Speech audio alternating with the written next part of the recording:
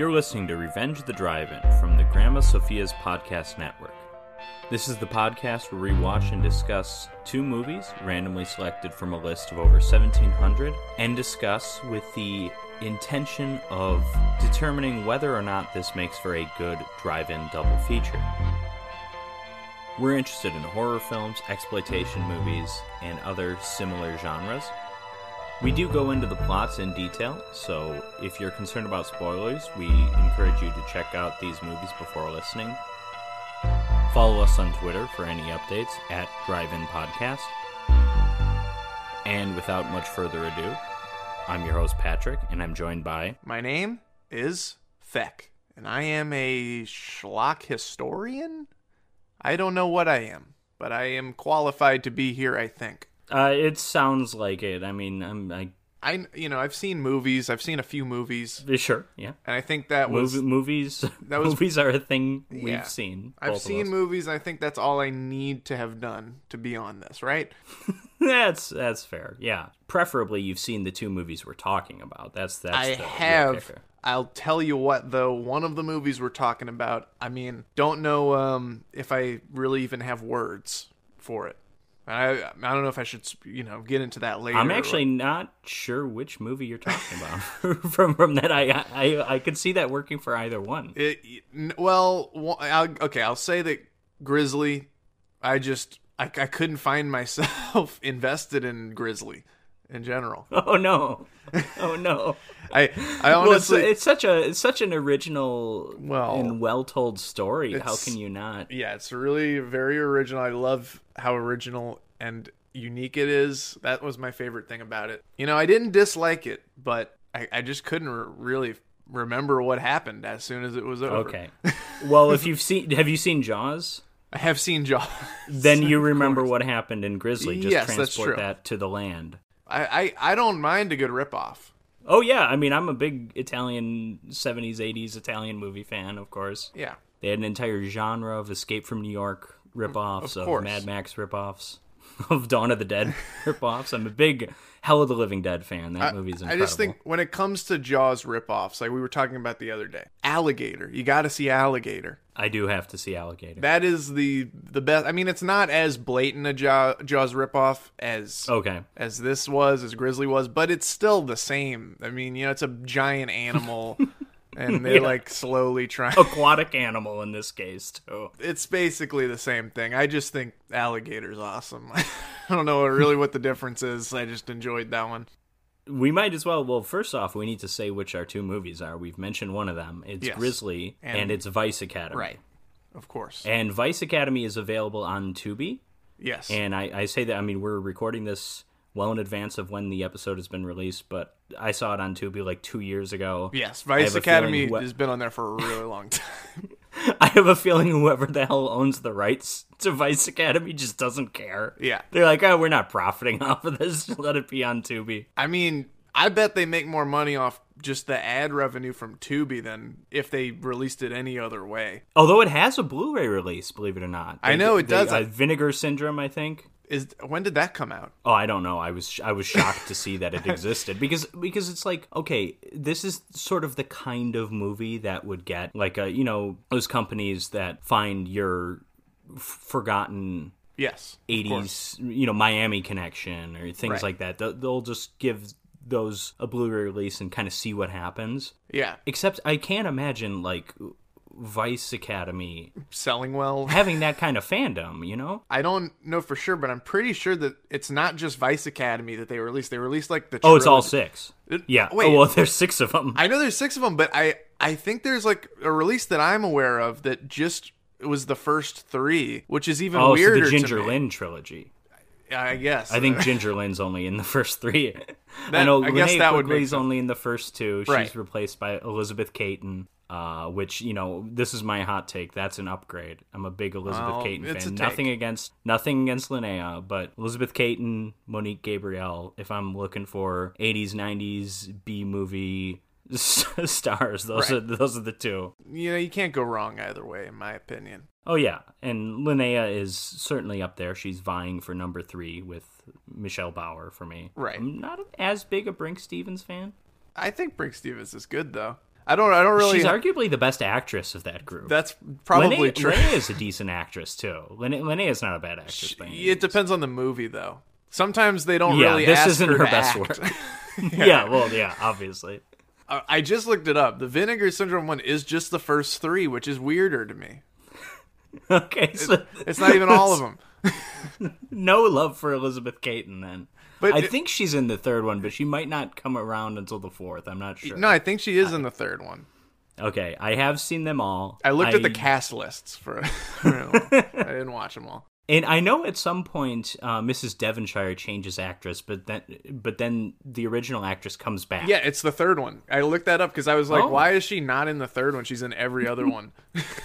Yeah, it's... I thought it was shocking that character comes back in every movie. But, I mean... She sucks! She's the worst character. She's so obnoxious. It's just funny that she even appears multiple times, but... Yeah. Well, all right, well, I'm already at a loss for words, like you are in regards to Grizzly, but... Yes. Let's talk about Grizzly. Okay, you start. So Grizzly is a film that is actually near and dear to my heart. Now, is it the best movie ever? No. Is it the best bad movie ever? No. Mm-hmm. It's probably the first bad movie that I enjoyed as a kid. It kind of showed me, to a certain extent, kind of the power of B movies, of schlock films. And this asterisk on that, because this movie made $39 million at the box office. Oh, really? Wow, that's kind of crazy. It was successful. Actually. It was a big hit. It was the Legend of Boggy Creek of 1976. That's awesome. I didn't know that.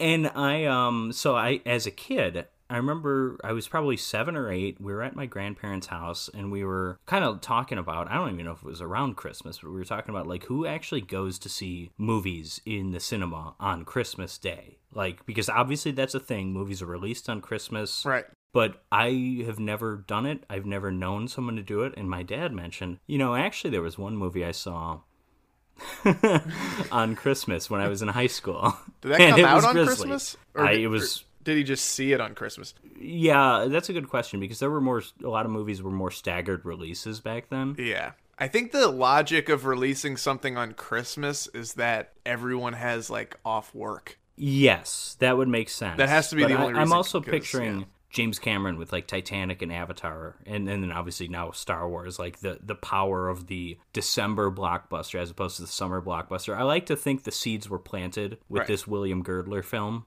Uh-huh. Yeah, I think so too. I think James Cameron was really inspired by Grizzly. Why not? I mean, he did Piranha 2: The Spawning. I mean, if we're talking about I know, and it's, one of the greats. Jaws ripoffs. But yeah, so anyways, we rushed out and we found that movie at my grandma's local family video. We watched it, and at the time, Jaws was probably my favorite movie. Mm-hmm. And I was shocked at how much of a ripoff it was, because I knew Jaws very well.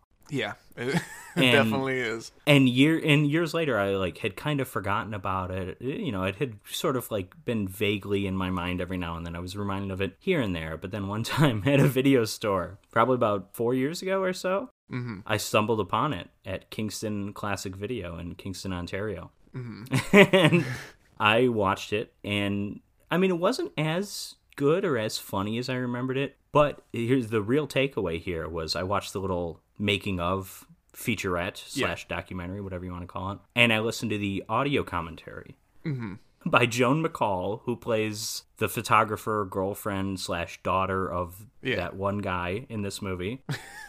And David Sheldon, who was one of the screenwriters, those two were married. Okay, interesting. And Joan McCall actually is more known as a writer than as an actress. She only has a few credits as an actress, whereas she's written hundreds of episodes of television, like soap opera, stuff like that. Mm-hmm. I think she might be an uncredited writer on Grizzly. I listened to this commentary track years ago. But the takeaways from the commentary track and from the making of, they gave me some answers. And but part of the reasons why it's such a blatant ripoff of Jaws, and it did come out in 1976, just the year after Jaws, was that a couple of screenwriters watched Jaws, and probably more importantly, watched Jaws' box office returns, right? And are like, we need to do this. There's going to be, Jaws is so big, there's going to be hundreds of these coming out in a few years, right? And they're like, we need to not only do this, we need to be the first to do it. We need to rush this movie out. I see. Because they were anticipating diminishing returns, which I'm sure was true. I don't think Piranha 2: The Spawning was a hit in 1981, 82, whenever that was. But Piranha was a hit in 78. Yeah. The Great Alligator in 79, who knows? I don't know. That movie sucks. Yeah, but, the movie is awful.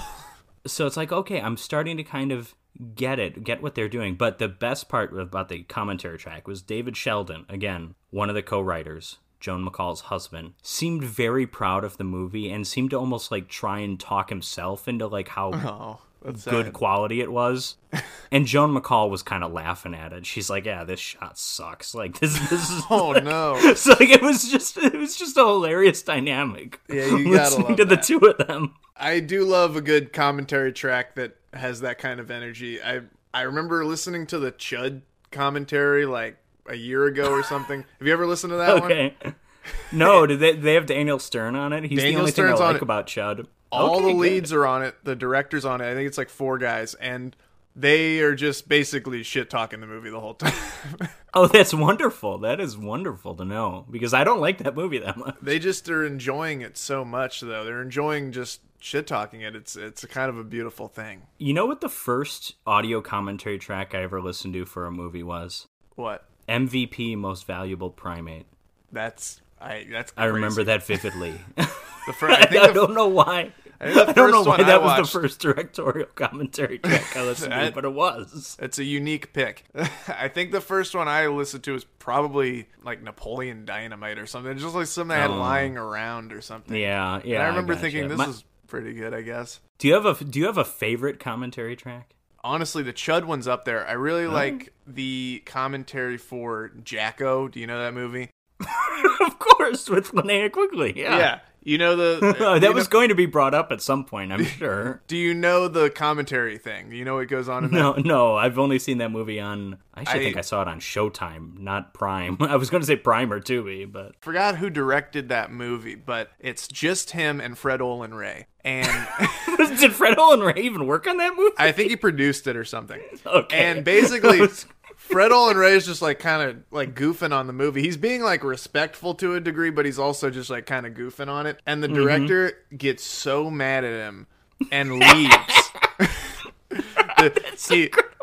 He gets up and leaves. I need that Blu-ray now. It's worth it just for that. He gets up and leaves, and then he comes back like 5 minutes later. Fred Olen Ray's just like kind of squirming, like trying to figure out how to do a commentary by himself. Yeah, of course. And then, on a movie that he probably didn't have that much to do with, too. And then the guy shows back up, and it's just like really sad, angry energy the whole time.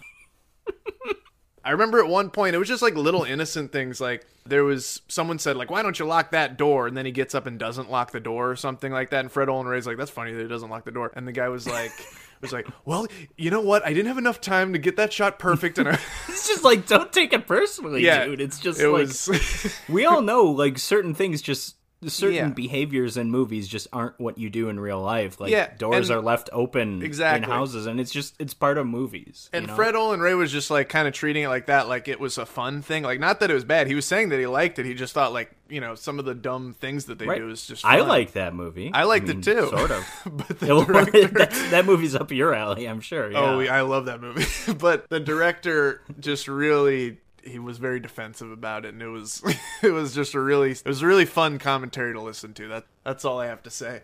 Also, I love every John Waters commentary. Those are always good. Well, John Waters is just I still haven't seen any of his movies, but he's just such a fun and interesting personality. And that's the thing, you can get most of his movies really cheap on DVD, and I get them just for the commentary. I don't really care about owning the movie in like the best quality or anything, just because it's just him riffing for like an hour and a half usually. Yeah. And it's awesome. Yeah, I mean, I saw his segments like from like the mid '90s when Joe Bob Briggs hosted Hairspray, and he's just a fun person, person, so knowledgeable about film, but also just seems to have a genuine understanding that a lot of filmmakers don't, that there's life beyond movies, even though we all love movies and everything. Yeah, he was touring with something called A Very John Waters Christmas like a couple years ago. And he came here, and I didn't know what it was, and I looked it up, and I wasn't really illuminated as to what it was. So I bought a ticket. Okay. I didn't know what it was, and I went there, and it was basically just like stand-up comedy. It was really weird. But I enjoyed it, so, that's my review of A Very John Waters Christmas. All right, well, let's get to our review of Grizzly. That was a great segue. This just tells you how much I retained from Grizzly. Yeah, you'd rather talk about the Chud commentary. Chud commentary is great. Chud is understandable, but we got on Jacko. I mean, yeah, well, look, it's a great commentary. It's a great film too. There's some highlights. Great shower scene with Linnea Quigley. Yeah, I recall the director saying that he hated that shot or something like that. Hated having it in the movie. Oh, come on, the movie exists for that shot. I think it was probably Fred Olin Ray though. Was like, you got to have this in the movie. You got Linnea Quigley. You got to have this. Yeah. Yeah, it had to have been in Linnea Quigley's contract. It's just really weird because it seemed like he really wanted to make a serious film, and that just... It did? I think... Based on the commentary track. Based on the commentary. It seems like the guy wanted to make like a really serious, masterpiece. Because it's a horror comedy about a guy with a pumpkin head. Yeah, exactly. Slashing people. And for those of you listening that aren't following along, not exactly the 8.5 or La Dolce Vita levels of seriousness. I think it goes hand in hand with those films. Well, anyways. Yeah, let's get into Grizzly. Directed by William Girdler, who's he's an interesting guy. I think he's kind of the middle ground, the stepping stone from like the Herschel Gordon Lewis's to the Tobe Hoopers of the world. I don't even know if I've heard of this guy. Okay, listen, quality-wise, he's closer to Herschel Gordon Lewis. Let's be honest. He's not Tobe Hooper, but he made a movie called Three on a Meat Hook. 1972, 71, something like that. Not terrible, like complete no budget. Right. But at the same time, not terrible. And it, I don't know if Tobe Hooper had heard of it, but it seems like it's an influence on the Texas Chainsaw Massacre. That's interesting. I mean, it's people getting stuck on meat hooks hanging down. I mean, that fits the profile. I don't know if... Yeah. So there's that's probably, of the movies I've seen by him, that's probably his best movie, like best quality. I also think it's his first movie, so it's like kind of nothing but downhill after that. That's sad. But he made his Exorcist ripoff in the Manitou, I think, or maybe it was Beyond the Door. I don't know. Beyond the Door is an Exorcist ripoff. The Manitou is an Exorcist ripoff. One of them's a Girdler film. So William Girdler was well acquainted with rip-off films, with kind of exploitation films, but at the same time, with Grizzly anyways, and even his sort of spiritual sequel, Day of the Animals, he seemed to be going for a more PG kind of vibe. I mean, this movie's actually pretty violent. There's a few scenes here where it's like... arm gets thrown off. The leg. Well, yeah, the first thing we see is the arm. I love how easily the arm comes off. It's that's awesome. It's like I didn't realize our limbs were perforated. No, but apparently they are. Anyway, so Grizzly opens on a sort of a bittersweet note because we get a lot of helicopter photography. It opens like a big movie. I think you would agree. Mm-hmm. Yeah, I agree. It's sad because William Girdler passed away in a helicopter crash years later when he was like making a movie, scouting locations for a movie. Wow, that's crazy. This would be like if an episode of Frasier took place at the World Trade Centers. Oh, God. Hold on. First of all, you're going to get on me for bringing up Jacko. You brought up the Frasier Day 9/11 thing. Why not? Well, no. I mean, yes, Frasier Crane Day was September 11th. We all know that. But one of the creators of Frasier was on one of the planes that went into... You knew that too, okay. Yeah, that's crazy, but... Yes. I just wasn't expecting to get into that. Frasier Crane Day is September 11th, for those of you that were not familiar. Well, it's not anymore, though, is it? Well, I don't know if they don't celebrate it anymore. Recognized by the federal government? It should be. It should be. The 12th. Why was it the 11th to begin the 10th and the 12th. It's like the Frasier Crane They should just make it the whole month. Yeah. So, yes. So we get a lot of helicopter stuff of the character Don, played by Andrew Prine, who I think he's the main cop in The Town That Dreaded Sundown. I know I've seen him in something. But he's a very 70s looking person. Every person in this movie is the most 70s person ever, right? Yes. That's without a doubt. Lots of denim, lots of bell bottoms. Yeah, you gotta love it. Yeah, I know, I like it. And so we get these fantastic aerials. He's a Vietnam veteran, Don is, but he's working as like a tour guide over this national park that goes unnamed, I believe, for the entire movie. Yeah, I don't remember them saying it at any point. Clearly going for like a Yellowstone kind of vibe. I mean, it seems huge. Mm-hmm. Yeah. I live in the part of the country where there's nothing worth looking at, so there's no national parks anywhere near me. So right. I guess I don't know how big national parks are, but... I mean, this one's definitely big. Some of them are huge. Well, Yellowstone's huge, obviously. Yeah. That's why I kind of mentioned that, but... Do they even say what, like, state this takes place in? I noticed at the end credits said, like, we thank the state of Georgia or something, but I don't think they say that in the movie. And, I mean, they do acknowledge, like, that it's normal to have bears where they are, but it's not normal to have this type of bear. Yeah. So, I don't know if grizzlies are around Yellowstone. Who knows? If they are, then this isn't... Maybe I mean, are bears in Georgia? Like, maybe not just giant bears? I don't know. I'm a schlock historian, not a bear historian. Yeah, bears that walk on two legs and occasionally show up as costumed actors. Yeah, I think that exist in Georgia? Yeah. They're quite common there. Sorry about that. Yeah. I think you should be apologizing more to the audience. Well, I should apologize probably for our movie choice. I mean, the average person listening to this is going to be like, Grizzly? Vice Academy? Like, I'd rather hear you guys talk about Hellbound, Hellraiser 2. It's the perfect pairing, though. Grizzly, these two movies together? Yeah, of course. I was thinking about this because our pairings, I mean, we do select things at random. Yeah. But our pairings tend to be, I don't want to say A movie and B movie, but like a relatively well-known, maybe a classic or at least a popular movie. Right. And then some kind of like weird exploitation-y kind of movie, like, you know, Halloween, House by the Cemetery. House by the Cemetery is well-known to horror fans. Right. But to anyone that isn't a hardcore horror fan, that's like the most disgusting movie ever, you know? And it's actually funny because I had the opposite experience with this because I had never even heard of Grizzly.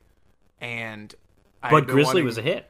I know. I believe it. I just didn't know it, but I'd been wanting to watch Vice Academy for a long time. So you were familiar with it, okay? Yeah, so I had the opposite interaction. You might be the only person on Earth who wanted to watch Vice Academy. Who had heard of it even. I really think that. I think if you ask Linnea Quigley's like family members, they'd be like, Vice Academy? What is that?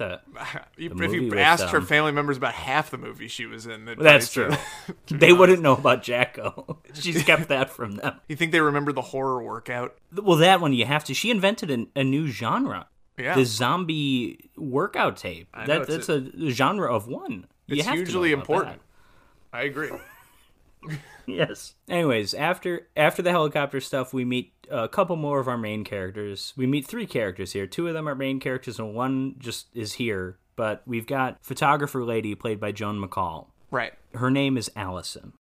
And she's sort of an item, I guess, with Kelly, the Christopher George from Pieces, the greatest film ever. It's a great film. I agree. It's an incredible movie. It's better than Grizzly. I mean, I have to. But anyways, yeah. So Kelly is like the ranger, park warden, I think is the term that they use. But there's someone above him who owns the national park or something. I'm never clear of the... Yeah, I didn't get the bureaucracy of it, but yes, well, and this when we meet these characters too, we think politics and this kind of thing is going to be important because Allison's talking to her dad, who owns the lodge, like the hotel. Yeah, and she's like, "Hey, we've got a lot of bills we've got to pay. You're ordering she's like too grilling much him on expensive wine." Yeah, she's like grilling him on how much he charges for stuff. And that comes up absolutely 0 times later on. Right. So, I mean, like, I don't know why this is how we introduce these characters. I don't even remember her dad coming back. I don't think he does. All I remember he does. It's a weird thing. Is she does that, and then I think Kelly walks in and says, "You should write a how-to book. How to not be on time," or something like that. Oh, yeah. They have a fun relationship. Yeah, it's a lot of fun. So much that I'm not even sure they're dating. They're just like friends, maybe. I don't know. It's so not fun, a lot of sexual chemistry there with it. Yeah. Well, Christopher George, I mean, he's married to Linda Day, obviously, who's also in Pieces, the greatest movie ever made. Best movie ever made. Also, the 2 of them are in The Day of the Animals, the spiritual sequel to Grizzly. Seems like I gotta see that one now. Leslie Nielsen also in it. Leslie Nielsen's in that? All-star cast. You know what movie has an even bigger cast than either The Day of the Animals or Grizzly or Vice Academy for that matter, or even Vice Academy 3? What? Grizzly 2. There's a Grizzly 2? Oh my God. I'm actually surprised you haven't heard of this. I wanted to say it was big news like a year ago. It wasn't. None of this is big news. Oh, I have heard about that. Grizzly 2 was a film that it's like just now coming out, finished but never released. I think that's, and it would have been made probably in like 84. Oh my God, it would have been 83, 84. I can't believe that I knew about that and didn't remember until just you saying it just now. Yeah, I think it's got a subtitle. I'm tempted to call it Grizzly 2: The Spawning. I think it's like, because that just sounds good. I think Grizzly it's like 2: The Revenge or something. Yeah. Yeah, I mean just like the most generic title. Okay, Grizzly 2 Awakenings. I don't know. Can I see if I remember off the top of my head who's in this? Okay, yeah, go ahead. 3 all-time A-listers. Yeah, I seem to recall Charlie Sheen being in this movie. Positively. And then I'm pretty sure it's Laura Dern and George pre-Blue Velvet. George Clooney, pre-Return to Horror High, George Clooney. I mean, this is... What the hell? Probably post-Revenge of the Killer Tomatoes, pre-Return to Horror High, George Clooney. Pre-Platoon, Charlie Sheen. Pre-HIV, Charlie Sheen. But did it finally come out? Like, did it end up his coming HIV diagnosis? No. Well, yeah, that too. No, because that was a big story. But no, I looked it up on IMDb, and it says 2020. So I think it did get some kind of Blu-ray or something. I don't know. I'm actually not that interested in it. There's no Girdler. You know, right. I mean, Grizzly is Girdler's picture, really. So who directed it? I don't know. Some guy. Okay. Just some name withhold upon request, probably. I mean, that's probably why it wasn't released. It's an Alan. What was the Alan? Yeah, it's got to be an Alan Smithee. Alan Smithee. That's right? it. Yeah, it has to be. He directed my favorite Hellraiser film. Which one? Bloodline. Wait, that was an Alan Smithee movie? That is the most mainstream Alan Smithee. You're telling film me that's I'm an Alan with. Smithee joint? I didn't even know. I honestly really liked that movie, but that's neither here nor there, I suppose. I can count the amount of Hellraiser films I like on one finger, I think. I can count them on not 5. A Hellraiser fan. 5 or 6. Well, it's batting 500. That's not bad. I know. I think the first 5 are good. Then I like the 8th one, even though it's really bad. I like Hell on Earth. 3 is pretty good. So you don't like the second one? I'm not a fan of it. It's basically because the first one I enjoy, but the plot is a nightmare. And I don't mean like horror movies feel like nightmares. Yeah, that's good, but I mean it's a nightmare to follow. Hellbound is that.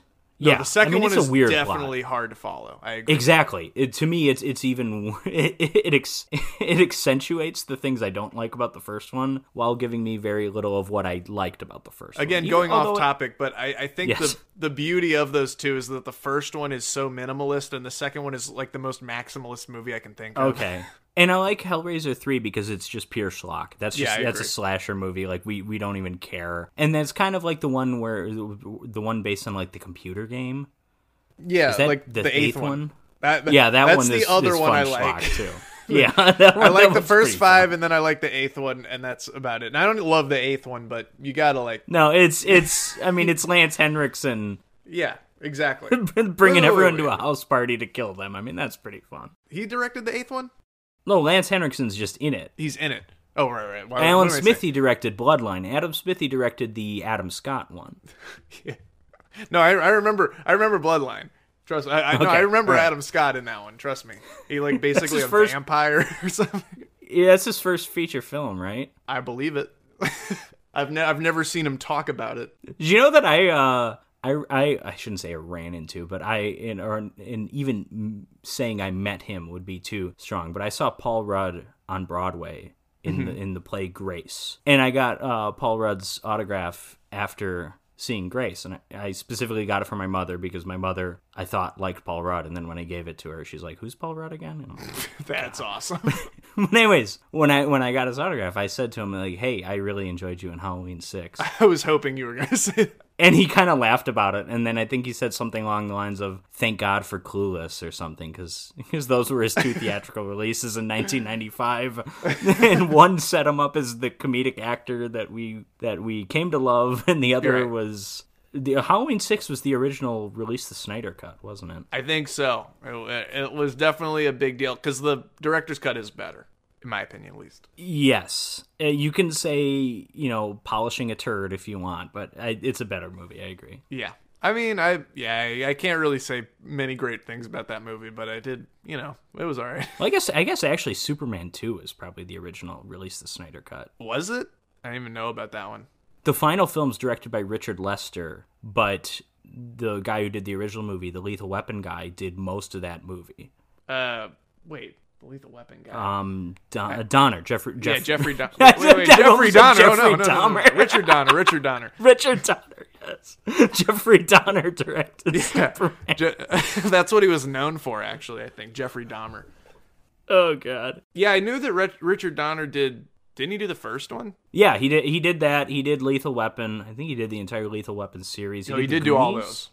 For sure. Yeah. He did Goonies. He did those 4 Lethal Weapons. So, after we meet many of our main characters... We're still meeting them. After we've met them. Right. We see 2 very 70s looking young women. They're walking around. They get scared by a cop on a horse. Mm-hmm. In a very, very slapped together, false jump scare, Jonesy the cat jumping out at Harry Dean Stanton kind of thing. It's very poorly put together. Mm-hmm. And then they get attacked by the bear. Now, first off, we get a lot of bear POV here. Yeah, that's true.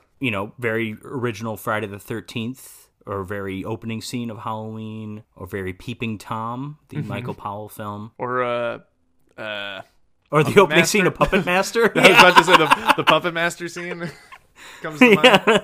With Blade running around. Yeah, so very similar to that. I mean, that's the most memorable scene from that first one, probably. I like when they're killing the bad guy and it takes them 20 minutes to saw off his feet and stuff. I like that scene. I mean, I like that movie. I'm just saying, when I think of that first one, that's the first thing I think of is little Blade. First thing I think of is the Barbara Crampton scene, actually. But well, that's true. I do think about that too. But I want to focus on the POV for a minute here, because based on the POV that we see from the bear is walking on 2 legs. It has to be, because it's a good 15 feet off the ground, the POV is. Okay. We do see later on that the bear walks on 2 legs for an extended period of time, because this is a trained bear, trained to some extent. I mean, I don't think you can train a bear like you can train your wife, but, it's a bear. It's a bear's named Teddy, of course, because if you own a bear, what else are you going to name it?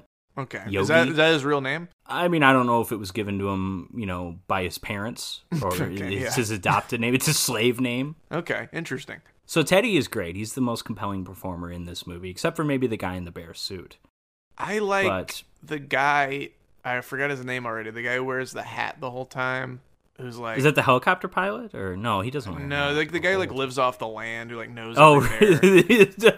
Richard Dreyfuss. Yeah, you're a Hooper fan. Yeah, okay. The Richard Dreyfuss type.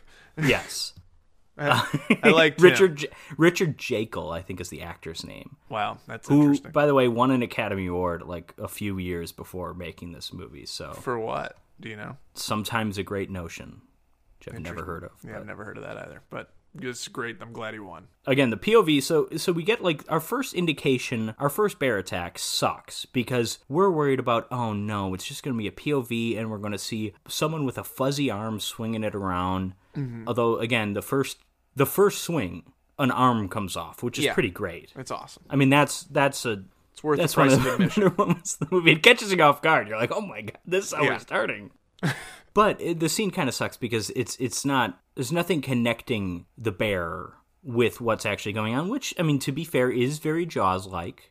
Right. Because Jaws, the whole thing is you don't see the shark until halfway through. I feel like it's just like most creature feature movies where you don't see it till like the movie's almost over. Not in this case, but that is the case a lot of the time. Right, no, and we do get, I mean, for a while you do not think they're using a real bear because we get these lazy Betsy Palmer shots of someone walking through the woods on stilts, which might actually be how they accomplish those. That wouldn't shock me. But eventually we get full bear, And when we see it walking, the camera is really tight on the bear because they don't want you to be able to compare it to anything for scale. Yeah. And realize that this is actually about a 6-foot tall bear and not a 15-foot tall bear, which is great. Yeah, real Gila monster situation. Oh, the giant Gila monster. Where it's like clearly not big at all, but then they build the set for it. Oh yeah, no, I like even like just ignoring that. Obviously, the bear isn't a giant, Godzilla bear. I like that the guy in the bear costume. That bear costume is huge. Right. That probably is 15 feet, but we only see it for a brief second or two here and there. It's just like they scatter it, they mix it in really nicely. It's good filmmaking because, if you have too long a shot on the bear costume, you're going to say, oh my God, that's ridiculous. Mm-hmm. But when they sprinkle it in like they do here, you say, oh my God, that's ridiculous. But hey, we're already on to the next shot. Like, it's not a big deal. So what you're saying is the guy in the suit has to be 15 feet tall. I think they got Manute Bol on Andre the Giant's shoulders for the bear suit. Understood. So have we even met the Richard Dreyfuss type yet? No, yes, we're getting to this. I'm sorry. This is on me, folks. No. I'm just excited for his appearance. Right. No, but anyways, we got to conclude the first attack because one of the girls is killed and the other one runs into this like work shed, or it's just this wooden building. It's the type of building that Abe Lincoln grew up in. Mm-hmm. And she gets inside and then, the roof starts tearing down and we get a little bear arm come and give her the reach around. Right. And then, so the park rangers are figuring out, like, okay, hey, we had 2 hikers that we haven't seen yet, so we got to go looking for them. And so it's Kelly, the head park warden, his photographer girlfriend, and then that other guy that gave them the jump scare earlier. They go searching, and they find the cabin. It takes them way too long to discover that the cabin's been torn apart. Like, I don't know what angle they approach it from. There's really no way that it could make sense. But no, it really can't. But they're like, they're coming over to it, and they're like, I wonder if the door's locked. And I'm thinking, it's open out back. Yeah. Like, there is no back. Just go there. Just move 2 feet to your left, and you'll see. Whereas they find the body. The body's, like, hanging up, isn't it? It's something like that. I think it is, like... It's a real, like, I don't remember. Like a Jason Voorhees, like, rearranging of the body kind of thing. Yeah. And then, but they don't find the other girl, and they find her at night when photographer lady slips in like some blood, and so they discover that, okay, the bears are burying their food. Right. And this is one of several weird things about this. A, bears don't attack and eat people, generally speaking. Right. That's weird thing number 1. Weird thing number 2 is... Well, I don't know if this is a weird thing, because I don't know about bears. I'm not like you. I'm not a bear historian. I don't know if they bury their prey. Well, they say in the movie that they do, and I mean, yes, I take that authority. And you trust Richard Jekyll. Yeah, I think Jekyll. I think Girdler. I mean, he knows what he's talking about. Girdler, yeah. This guy I've heard of it's just such now a fun today. Name, William Girdler. I'm sure they had a bear expert on set all times. Well, they at the very least they had a bear trainer, or they could have just asked the bear. Well, if this movie were Italian, right? The ending would be a little bit different. Mm-hmm. Because they probably would have blown up an actual bear. Spoilers. But B, this would have been like, this bear would not have been trained. There would have had 0 safety precautions. It would have been Roar. Oh, God. It would have been Roar, but with a bear. And that would be a movie I would want to see. Roar with a bear? Well, yeah, I mean, like an untrained bear, like an Italian... You want an untrained bear to attack Richard Jekyll, or whatever his name is? I mean, maybe, but, like, I'm thinking, like, the insanity of having some guy wrestle a shark underwater in Zombie 2. I'm thinking about that kind of thing. That's so just unbeatable, though. That is maybe the most incredible scene in motion picture history. I mean, agree. That up there, as far as like scenes that just make you feel the true magic of cinema, that's up there with Elliot's bike flying for the first time in E.T. That's great. And then also, bastards in pieces. Bastards? Oh, it's the line? When she keeps saying bastards. I was going to say the Kung Fu Professor in pieces. Well, that's a good scene too, but... That is so great. Or the moving glass scene too. There's really just a lot of great scenes in that movie, but yes, I was just trying to tie it back in. Right. So you bastards. No, but awesome. Just the idea that someone has a kung fu professor, I mean, that to me, and then that he was acting the way he was because he had bad sushi or something, bad like wonton. I don't. It was definitely like a questionable scene in the movie, but you just kind of had to roll with it. That describes the movie in general pieces. Yeah, but I still feel like that was unexpected, even for that movie. That scene where he just that's true. Out. Yeah, that is something that stands out even in a movie like that. It's like the scene in Mulholland Drive when like the little people start chasing after her and become bigger. Like I wasn't expecting that. I thought you were gonna say like when the thing appears behind the diner. That's kind of a crazy scene. That might be the only scene. Because I've seen so many horror movies and everything, that may be the only scene that still scares me. It is terrifying. I don't know why it's so effective, but that as a jump scare, it really works. It's entire thing, and that's Bonnie Aarons, aka the Nun from the Conjuring spin-off movie. Oh, okay. I didn't even know that. Yeah, she plays an excellent monster. Let's put it that way. or hobo in this case. He's not even a monster. I don't know what he is. You gotta love someone who just kind of falls into playing monsters. I'm looking at you, Michael Berryman. I was about to say Michael Berryman. Clint Howard, although... Clint Howard's awesome, too. Clint Howard, not necessarily monsters, just weirdos. Yeah, Clint's worse, honestly, because he plays like totally normal humans who are just completely messed up. Because Clint... with his misshapen head, kind of passes for like a Michael Berryman type. Yeah. Like a someone that belongs in the He's an in-between. But he also passes as potentially a normal person, if you will. Yeah, so he's a liminal actor. He's just in a liminal space. I agree. I just watched Ice Cream Man like the day before yesterday. Clint Howard, of course, from the television series Gentle Ben, where he befriends a bear. So that you should have had 70s. Him on. We should have. Yeah. I'm sorry. I'm gonna have to hang up on you and call Clint Howard and Clint Howard. Tell me about your bear experience. Well, when I was talking to that bear, I don't know what else he would say. But... I love it. Imagine being such a weird-looking person that as a 4-year-old kid, you get the call like, "Hey, we want you to play an alien in this stupid show, Star Trek." Like, what do you think? Like? I mean, you're 4 years old. You're not going to say no. But even before that, he played that kid in the Andy Griffith Show who ate PB&J all the time. I guess that's not surprising that he's on that. I didn't know that, though. Yeah, he's been in it since age 2 or 3 or something like that. And God bless him. Yeah, Well, I mean, he's a fantastic actor. I mean, I will say that half joking. He actually is talented. No, he's great. Because he'll never get like a normal role because he is so weird looking. But I don't even want him to get a normal thing. Yeah. No, you don't, because he's so good at what he does. But like Michael Berryman is a very good actor, could play a perfectly normal person if he only looked differently, which is unfortunate. Yeah. It's like, I mean, to a lesser extent, like Kathy Bates. Like, she'll never get the quality of roles that someone like Julia Roberts would have gotten in the 90s, or like these other pretty actresses, because she's not particularly attractive, but she's a fantastic actress. She's just as good as any of them, you know? Of course. And at the end of the day, like, say what you will about Ice Cream Man, Kathy Bates could have been in Jacko.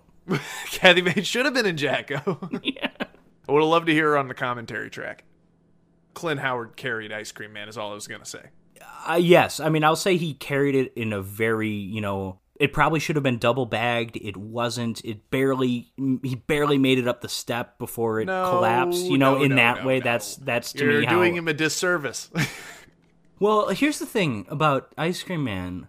Why cast total babe Olivia Hussey, who even in her like middle age is a beautiful woman? Why cast her to play an old lady who, no, I don't understand brief flashback, she doesn't have old age makeup on? What is that? Couldn't even tell you. Honestly, it doesn't seem like she has old age makeup on in her normal scenes where she's old.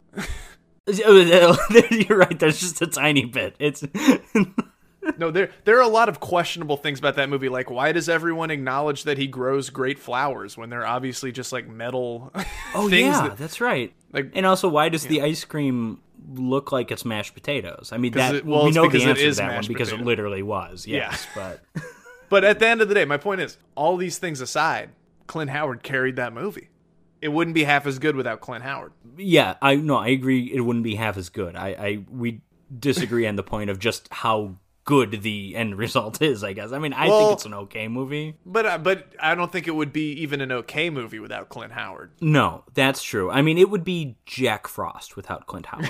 That's right, exactly. William Girdler, the man himself. Mm-hmm. Great transition. The director of Sheba Baby, the blaxploitation movie, I believe, with Pam Grier. We all love Pam Grier. Okay, that's a good... Pam Grier plays the person in the bear suit in this movie. Yeah, fantastic that's what I've performance. Heard. They thought it was weird for the bear to have breasts, but Girdler had a baby. Yeah, that's where all the height came from. They had her on her back. Yeah, that's Girdler for you. You know, if you need someone to reinvent the wheel, Girdler's your guy. He's an eccentric, but he gets results. Just not when he's in a helicopter. No, apparently not. I don't know if he was the pilot. He probably wasn't. Well, is that better? I don't know. I mean, can you imagine like being the passenger in a like you were just the entire time like you're spinning out of control. You're just like looking at the guy just like shaking your head like Jesus Christ. Yeah, but if you're the passenger, then that means there's at least another person in the helicopter. If he's flying it, he could be the only one in there. That's true. Yeah, it could be the John Denver scenario. Exactly. As relevant a reference as always. Didn't John Denver die in a plane that he invented, or that he created himself? Invented, probably not the right word, but it's like he invented the plane, I think. Yeah, no, it was like one of those Da Vinci proto airplane things. I know Harrison Ford crashed one. Oh, that's right. Yeah, lived. He crashed one and had no scratch on it. I remember when that happened, they were because that was around the time I think The Force Awakens was going to come out, and there were so many people were like, oh no, what would this trilogy be with? And I'm like, this is a 75-year-old man who was seriously injured, and you're like, oh my god, I need my 15th Star Wars movie to be okay. And then, I mean... And he died in the next one anyway. I was about to say, spoiler alert, doesn't even matter. Although he did show up in the third one in that trilogy for someone... Yeah, was he like a Force ghost or something? I think he's in a dream. They do a Sopranos, the test dream kind of thing. That's awesome.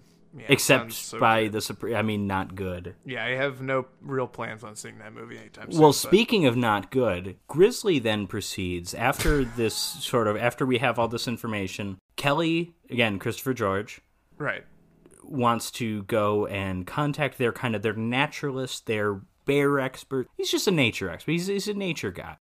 Right. He lives in the woods with a herd of deer, a pack of deer or whatever. He's got deer. He's got a deer carcass on him. It's I mean, questionable wardrobe. When we're introduced to him, he's about to shoot some deer, right? I thought he was, but he was also upset that they made the deer scatter because he was I was living with them. I don't think he was shooting anything. Oh. I don't think he does shoot things. But he had a gun. Well, but that's, he's driven to that because a little child's leg is ripped off. Well, spoilers. I misread that scene then. I thought he was going to kill them. Those deer. Maybe I'm wrong. I don't know. But I think he's the grizzly man, but just with deer. Okay. Moment. Anyways, they contact him and they say, hey, we've got a bear issue. And he's like, okay. And then eventually he goes off and does his own little discovery, and they find him. They actually think he is the bear because he's wearing that stupid outfit. They find him by helicopter. It's Don and it's Kelly. So it's Quint and it's Brody in that order. And they find their little hooper here, played by Richard Jekyll. The great Richard Jekyll. You probably know him from that movie Richard he won an Oscar for. They talk to him, and there's this stupid, something about this bear is prehistoric. It's I don't know what they're doing here. Was that scene where he's this is a 1,000,000-year-old bear or something? Yeah. It's just a big bear. Do we need it to be, prehistoric? You might, if you're going to go that stupid, you might as well bring in nuclear radiation and have it just be a Godzilla bear, right? Well, yeah, that would be beautiful. Well, I mean, I don't mean it's literally Godzilla size, but I mean, just say this was a nuclear test site near Yellowstone years ago, and it looked like it affected only one bear. You might as well go that dumb. But Girdler keeps it a bit classier than that. A bit. You know Girdler. Until the 4-year-old kid is brutally murdered at the fair, of course. Then we exit the classy, and we realize, oh, this is the guy that did 3 on a Meat Hook. That's right. Girdler is an exploitation. He's from the Herschel Gordon Lewis School. He's a class act. Yes, yeah, Girdler's great. And so The park, again, the head of the park, we mentioned we're not really familiar with the politics of this state park, or national park, but the guy, the Murray Hamilton character, the mayor from Jaws like a head type guy. for sure. Yes. He wants a seat up at Washington. Yeah, Washington, Georgia, or whatever, yeah. He brings in some hunters, and they're like, hey, we got to catch this bear. And I think this is after the bear attacks a campsite at night, because they evacuate, like, the upper levels of the park, but not the park itself. Yeah. Which seems like not a great idea, really, in hindsight. I mean, you can say, hindsight 50-50, but... Or 50-50, it's 2020. Yeah, hindsight's 50. It can go either way. Hindsight is 50-50. We don't know what's going to happen. Could go this way. Could go... Hindsight's 90 minutes. That's what Girdler says. Girdler always finished his sentences by saying, that's what Girdler says. I mean, if you have a name like that, you got to incorporate some third person. Yeah. He's always like, hey, but they don't pay Girdler for his opinions. Girdler, it sounds like someone who girdles someone. Like, it sounds like it'd be like a term used to describe a criminal, like a girdle. If you girdle a woman, your special victims unit is after you or something. I think there should maybe be a movie or called the Vice Squad is after you. Oh, finally, we can combine these two movies by having a girdler involved. I think I'm just thinking of burglar because it sounds a little bit like that. It's someone who forcibly puts a girdle on somebody. Yeah, there you go. Anyways, William Girdler, the beautiful man that he was, and I wish I could say is, but again, 1983, tragic. It's sad. I've only just heard of him, and he's taken away from me so soon.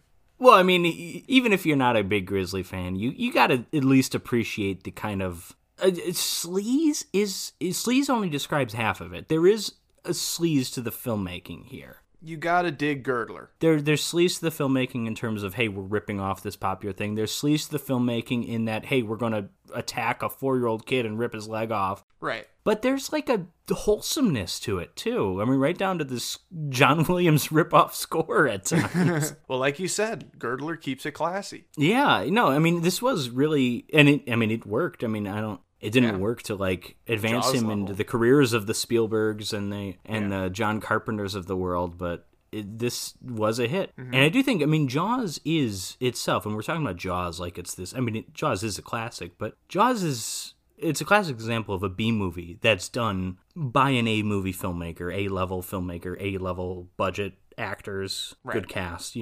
It's like Jaws, it's The Birds, and it's Halloween, I think, which Halloween, granted, that's not an A-movie budget, but that's A-movie execution. Jaws is Psycho, and Grizzly is homicidal. I was going to say Maniac Cop 3. Well, honestly, there's many movies that could be, but that's a specifically like, no, Jaws is Psycho, Grizzly is Gus Van Sant's Psycho. They should have got Vince Vaughn to play the bear. So after, when they're bringing in the hunters, and after the campsite has been attacked, and we don't see the bear. We get woman who gets like pulled up and she's like hanging up. There's blood on, someone smeared ketchup on her face. Mm-hmm. There's a discussion about how this isn't normal bear behavior. The bear's eating his victims, even though he's not. We're finding nearly full bodies every time. Right. Which is just a bizarre decision, in terms of the editing. Girdler kept it classy. He didn't want to show mangled bodies, I guess. Well, yeah, I guess, but at the same time, the first thing we see is an arm flying through the air, very Suburban Sasquatch-like. Except we had more than one prop in this movie, so that's a good sign.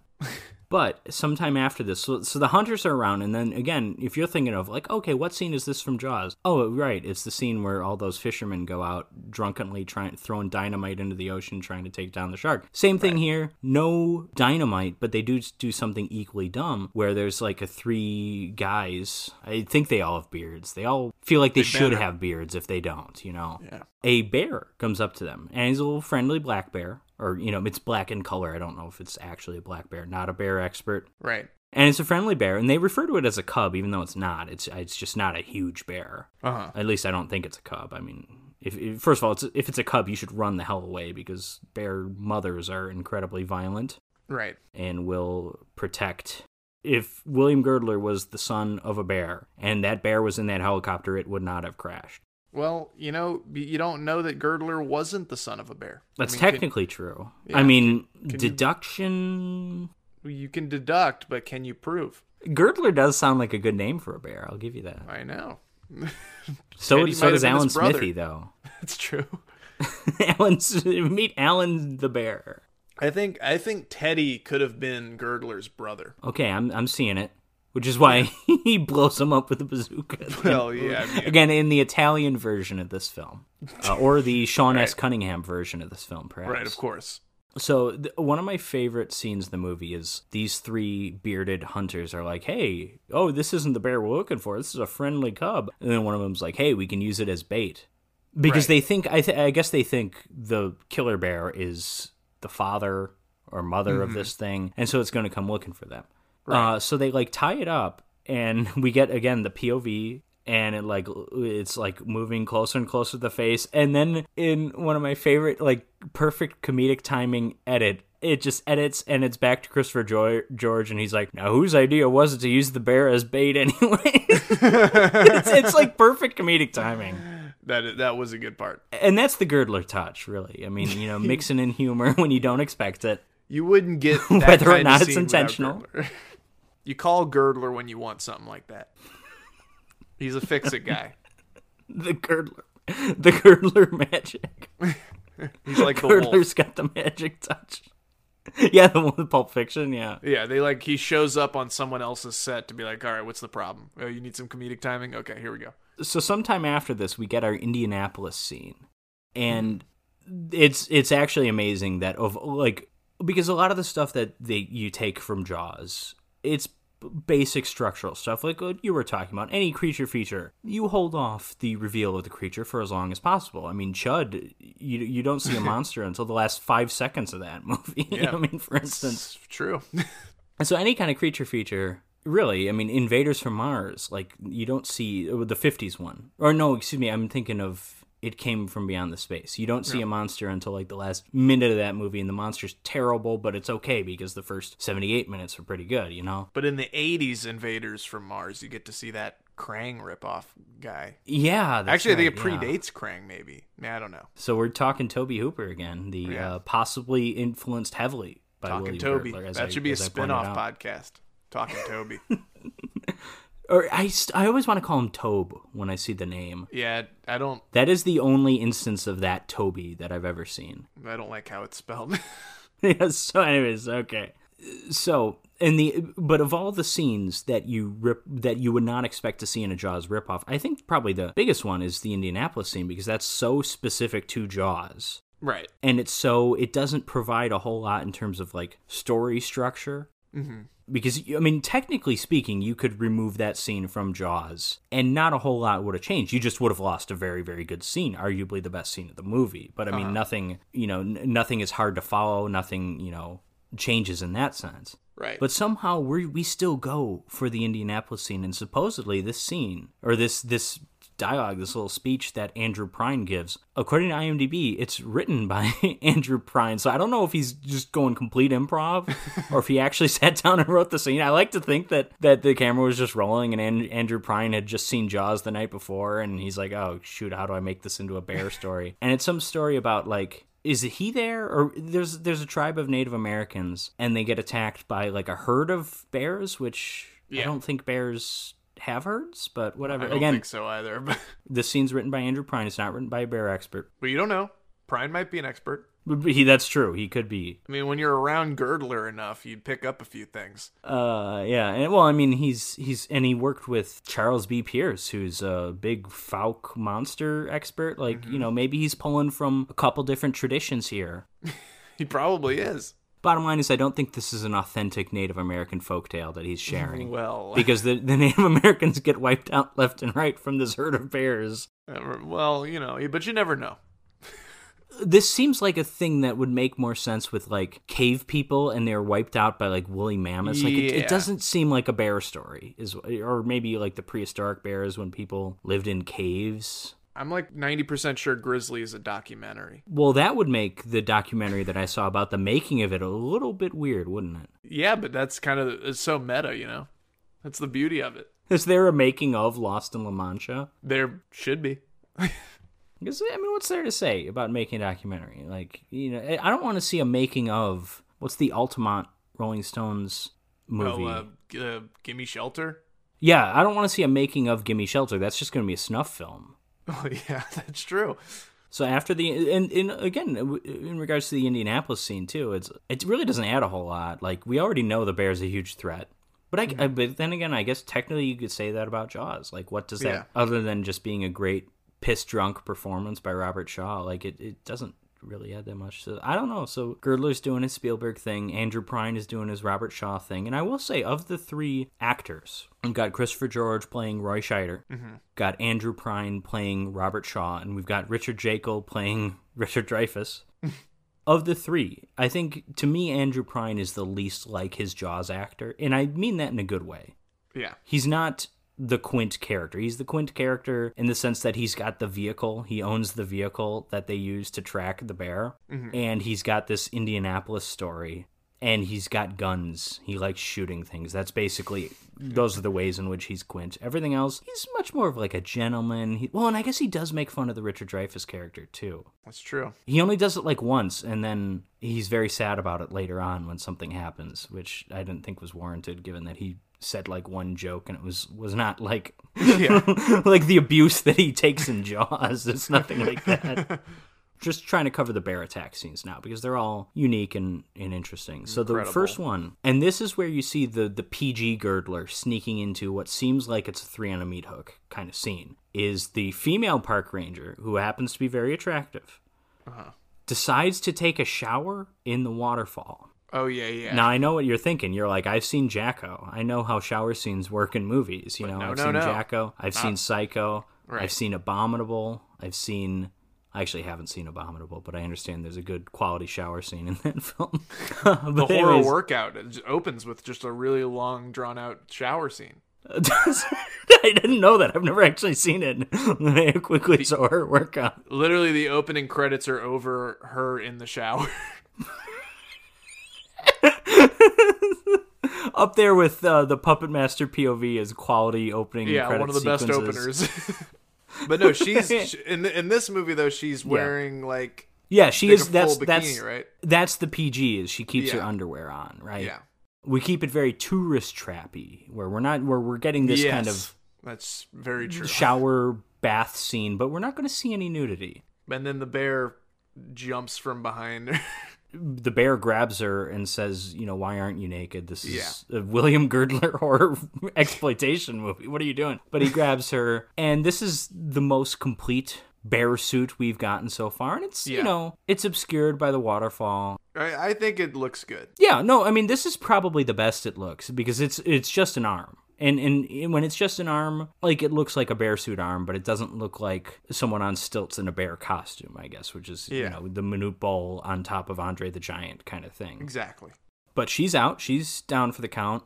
And then, let's see, what are the other attacks? Oh, there's that one hunter who gets stalked by the bear. And this is the first time we really see the real bear. Mm-hmm, yeah. So we see the actual bear, and this is the scene I mentioned earlier where we get like close-ups of the bear walking, because they're not trying to get you to compare it to anything in the background for scale, because the bear isn't actually that big. I think, according to Wikipedia, Teddy was like 7 feet tall or something, which is like a normal bear height. That's Shaq height. That's Shaq height. It's not Shaq on top of Andre the Giant height. No, it's just Shaq. Well, Shaq was 7'2" technically, but who's to Rudy Gobert. We'll go with that. Okay. So this bear, he's walking around. He's not moving that fast, but he starts chasing this hunter, and the hunter just gets away. It's kind of the Girdler touch. You don't see this coming. Mm-hmm. This is the first time we see someone come across the bear and get away. Well, I guess technically the bear attacked a campsite of 45 people and only killed one, but you know what I mean. That's that Girdler touch. And he gets away by jumping in the river or the stream or whatever. Yeah. Probably the same one where that woman was killed. So obviously the bear doesn't have a problem with water. I'm just pointing that out. Right. It's not like Jason in Freddy vs. Jason. But he fell down like a hill. No, you're right. Yeah. And I mean, the stream is moving fast. The bear just didn't want to jump into the river. Animals tend to, this is probably true of bears, it's certainly true of reptiles, they don't exert themselves unless they really need to, because they're animals. They don't have to do anything.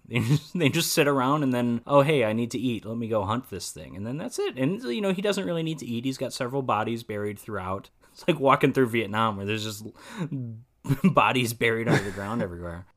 So eventually we get to the scene where I think the movie loses a lot of the goodwill that it's been building up. And that is the scene where the 4-year-old kid gets attacked. Right.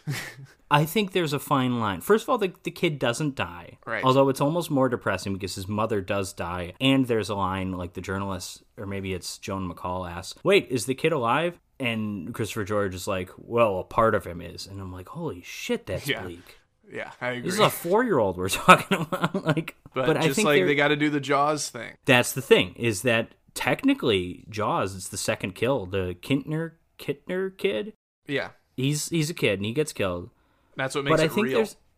Well, yes, Jaws. Exactly. No, and that's an effective moment for Rob Schneider because he's there. Rob Schneider is there. Because he's there and sees it, and he's at that point he's the only one that knows there's a shark there. A lot of people don't know that Jaws was made by Happy Madison. Yes. It explains the Terry Bradshaw cameo. Exactly. The height of his Super Bowl winning fame. And but anyways, it's a character moment for him, and it comes back later when the boys, they say mother, but she looks like grandmother when she slaps him in the face and says, like, you knew about all this. Mm-hmm. He realizes that, okay, I mean, I've tried, but overall what I've done is still kind of inaction, and I need to do something. And then ultimately, it's when his kid is almost killed that's when they actually hire Quint. And so, yes, a kid does die in Jaws. The difference of Jaws and this, you know, quality aside, is that's a 12-year-old, this is like a 4-year-old. Yeah, I agree. I mean, there is a difference there. And we do have a line drawn, whether it's a subconscious line, but we don't mind seeing teenagers die. We have entire genres of that with, you know, Halloween, all that stuff. Teenagers are cool to die. Like, it's cool. It's fine. No one cares. We don't like dogs dying, even though a dog dies in Halloween and everyone loves that movie. Dog dies in like every Halloween film. I think Michael you're right. I never even thought about that. He kills so many dogs. He hates dogs. Also, no spoilers, but I'll say that Alligator has a lot in common with Grizzly and Jaws in this sense. Oh, but is Alligator an Italian movie? No. Okay, I was picturing it being one I mean, The Great Alligator is, but that one is not a great movie. That sucks. No, it's not. But I did confuse those two movies initially as well. Yeah, because I think The Great Alligator has been titled as Alligator or Alligators at times, you know. Even though that's not an alligator in that movie, it's a crocodile. Right. Isn't it? But I think so. I believe it is. But Italian movie, they're like, we don't give a shit. We have 45 titles to every movie. We don't care. Exactly. But Alligator is worth your time. Okay, I believe you. But anyways, in regards to when it's okay to kill a kid, like a child. Right. We have this line drawn. Teenagers, it's okay. We don't like seeing pets, like cute animals, die. But there's a line when, like, every now and then it's okay to kill a kid. And it's okay if you're trying to pull off, like, a real dramatic moment in, like, a powerful... It doesn't even have to be a drama. But, like, Jaws. Jaws is a good example. Like, 12-year-old kid, it means a lot in that moment. It means even more later on, you know, with this character. For the movie in general, it raises the stakes. Mm-hmm. You can also get away with it in, like, a cheapo exploitation movie. Like if you didn't think children would die in Beware Children at Play, like, oh my... I'm sorry. Watch the ending scene. I mean, it's brilliant. I mean, it's zombie fighting shark levels of, you know, your mind's blown. Because that's that type of exploitation where that's okay. And this is where Girdler kind of straddling the line between 3 on a meat hook exploitation, where you would kill a kid, and quality Hollywood filmmaking, where you might kill a kid, but you're going to have the kid be a little bit older, and it's going to be done better. Yeah. This is where this kind of, you know, a Girdler divided against himself cannot stand. This is where this movie falls apart at least a bit for me. And it also hurts that when we meet this kid, he's playing with like a bunny. It's like the cutest thing ever. It's like, I don't want to see this kid get killed. It's like the opening scene of Commando when Arnold is with his daughter and they're just hanging out and they're like feeding a cute little deer. That's like what's going on here. Yeah, you're right. I mean, I can't argue that.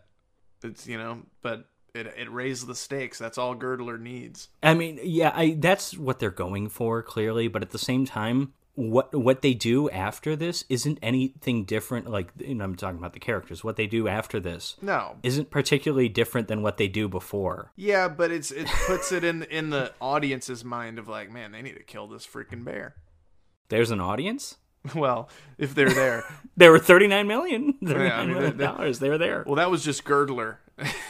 Girdler bought 25 million tickets. He sold out the theater. Oh, he brought his cubs. He brought Teddy in there to come see his feature role. So anyways, back to the movie. Again, going back to, like, the characters haven't really changed. Scott, the Richard Jekyll character, is back out in the woods doing his thing. He's kind of doing his solo thing. He's getting in the shark cage, as it were. Mm-hmm. Yeah, of course. He's doing this thing that this Quint character told him not to do constantly, because Quint knows how to take, just a little coincidentally. Yeah. And then Quint and Christopher George are up in the helicopter scouting it out, and they eventually make like radio, like walkie-talkie contact with Richard Dreyfuss, and he's got a plan. Actually, I don't think he has a plan. I was going to say the other two have a plan. Actually, they don't start in the helicopter. They start on foot. They've got a deer carcass, and they're using that to lure the bear out. They eventually find the bear and chase it. Right. Because when you have long-range weapons that you're aiming to kill someone with, I think you have to get really up close, right? I assume so. And this is where we get very, very John Williams. Like, to the point of, like, I think we're in Reanimator score territory here. This is... So, it's not like the Jaws theme, but it's that kind of that close heroic music that plays when they're on the ship. It's that... I think the Reanimator one is maybe a bit well, yeah, Reanimator is literally, it's a cover. I mean, it's awesome though. It's like the Weezer a Toto Africa song. It's like it's the original but worse. I don't know. I think it's pretty good though. With the exception of Africa was sucked to begin with, and Bernard Herrmann's Psycho score is an all-timer. We're going to have to disagree on both those. Well, no, not on both those. We're going to have to disagree on the Toto one. Bernard Herrmann, come on. I like Africa. I'll defend it. How embarrassing. Right now, I'll take the embarrassment. That's true. Right. And okay. I like the... I mean, you just watched Vice Academy. I mean... And I loved it. You're used to embarrassment. And I like the Reanimator theme. That's all I have to say. No, I mean, I do too, but I like the... I mean, it's because I like this other theme. Yeah. But it's a crazy rendition of it, though, even still. It sounds like, and we'll talk about this with the Vice Academy music score, I'm sure. I'm not a musician. You're a musician. Mm-hmm. But it sounds like, like how those Casio keyboards, they have like the settings to change to like have like different kind of instrument sounds or whatever. You know what I'm talking about? Yeah. It sounds like the score is played through that, like just on a different setting. You know what I mean? It sounds very, very cheap, but like, it's good music, but it's done cheaply. That's what you gotta love about Richard Band, though, in general. Well, yeah, and that's the entire score of Vice Academy is very much like, they went with like video game music. All right, so they chase the bear, and then they get tired, but the bear's not tired. The bear, I think they stop because they're like, oh, he's tired and he'll have to stop. He won't be hunting now. But he actually he circles back around, and he's gone under the boat. I mean, he's gone and gotten the deer carcass. Right. And he's dragged off the deer carcass somewhere. Richard Jekyll finds the half-eaten deer carcass and throws it on he's on a horse for some reason. He wasn't on a horse before. I mean, he was, like, when he was outside, but, like, he didn't have he was just living with deer. Right. He was, like, living out... Where did he get a horse? Who was taking care of the horse for the past several weeks when he was living with the deer? The horse was taking care of itself. Yeah, I mean, I guess, if you're a rich white dude, and I'm not saying he's rich, but, like, I knew a lot of people I went to school with who's like, oh, yeah, my family owns a horse, but, like, right. It's several miles away from them, and they see it, a couple times a month. Yeah, who knows with this? Like when Tony owns Pyomai. It's kind of like that. Yeah, I don't really know. Maybe if you're a nature what is the word? Conservationalist? I don't know. Maybe. Which I think that's all the reason not to own an animal, personally. Yeah, but... I think we've got some conflicting... Well, but then also, you remember that cop earlier, or the ranger earlier was on a horse. Maybe that, that's, I guess, how you would get around in an... So you're saying he stole the horse from maybe he did. From the park? Maybe. I mean, he does, they just kind of say, like, oh, where is he? Oh, he's out there. Like, he does have like kind of an escape. There's an escape quality in him going away. I mean, I just assume that's how you would get around in a national park if you were a ranger. If you don't have access to, well, yeah, but he's not a ranger. He's just a guy. Well, yeah, he's just a guy, but he's always there. Yeah, he might have just stole it, I guess. He's part scientist, part hippie, part horse thief, maybe. Part Richard Dreyfuss. And all part Richard Jekyll. Yeah. Part Academy Award winner. He's like, but I'm all Jankel, baby. He's got the deer carcass. Or half of it, anyways. And he gets attacked. He gets a nice good old swing to the horse's head, and we get a little Godfather homage. Right.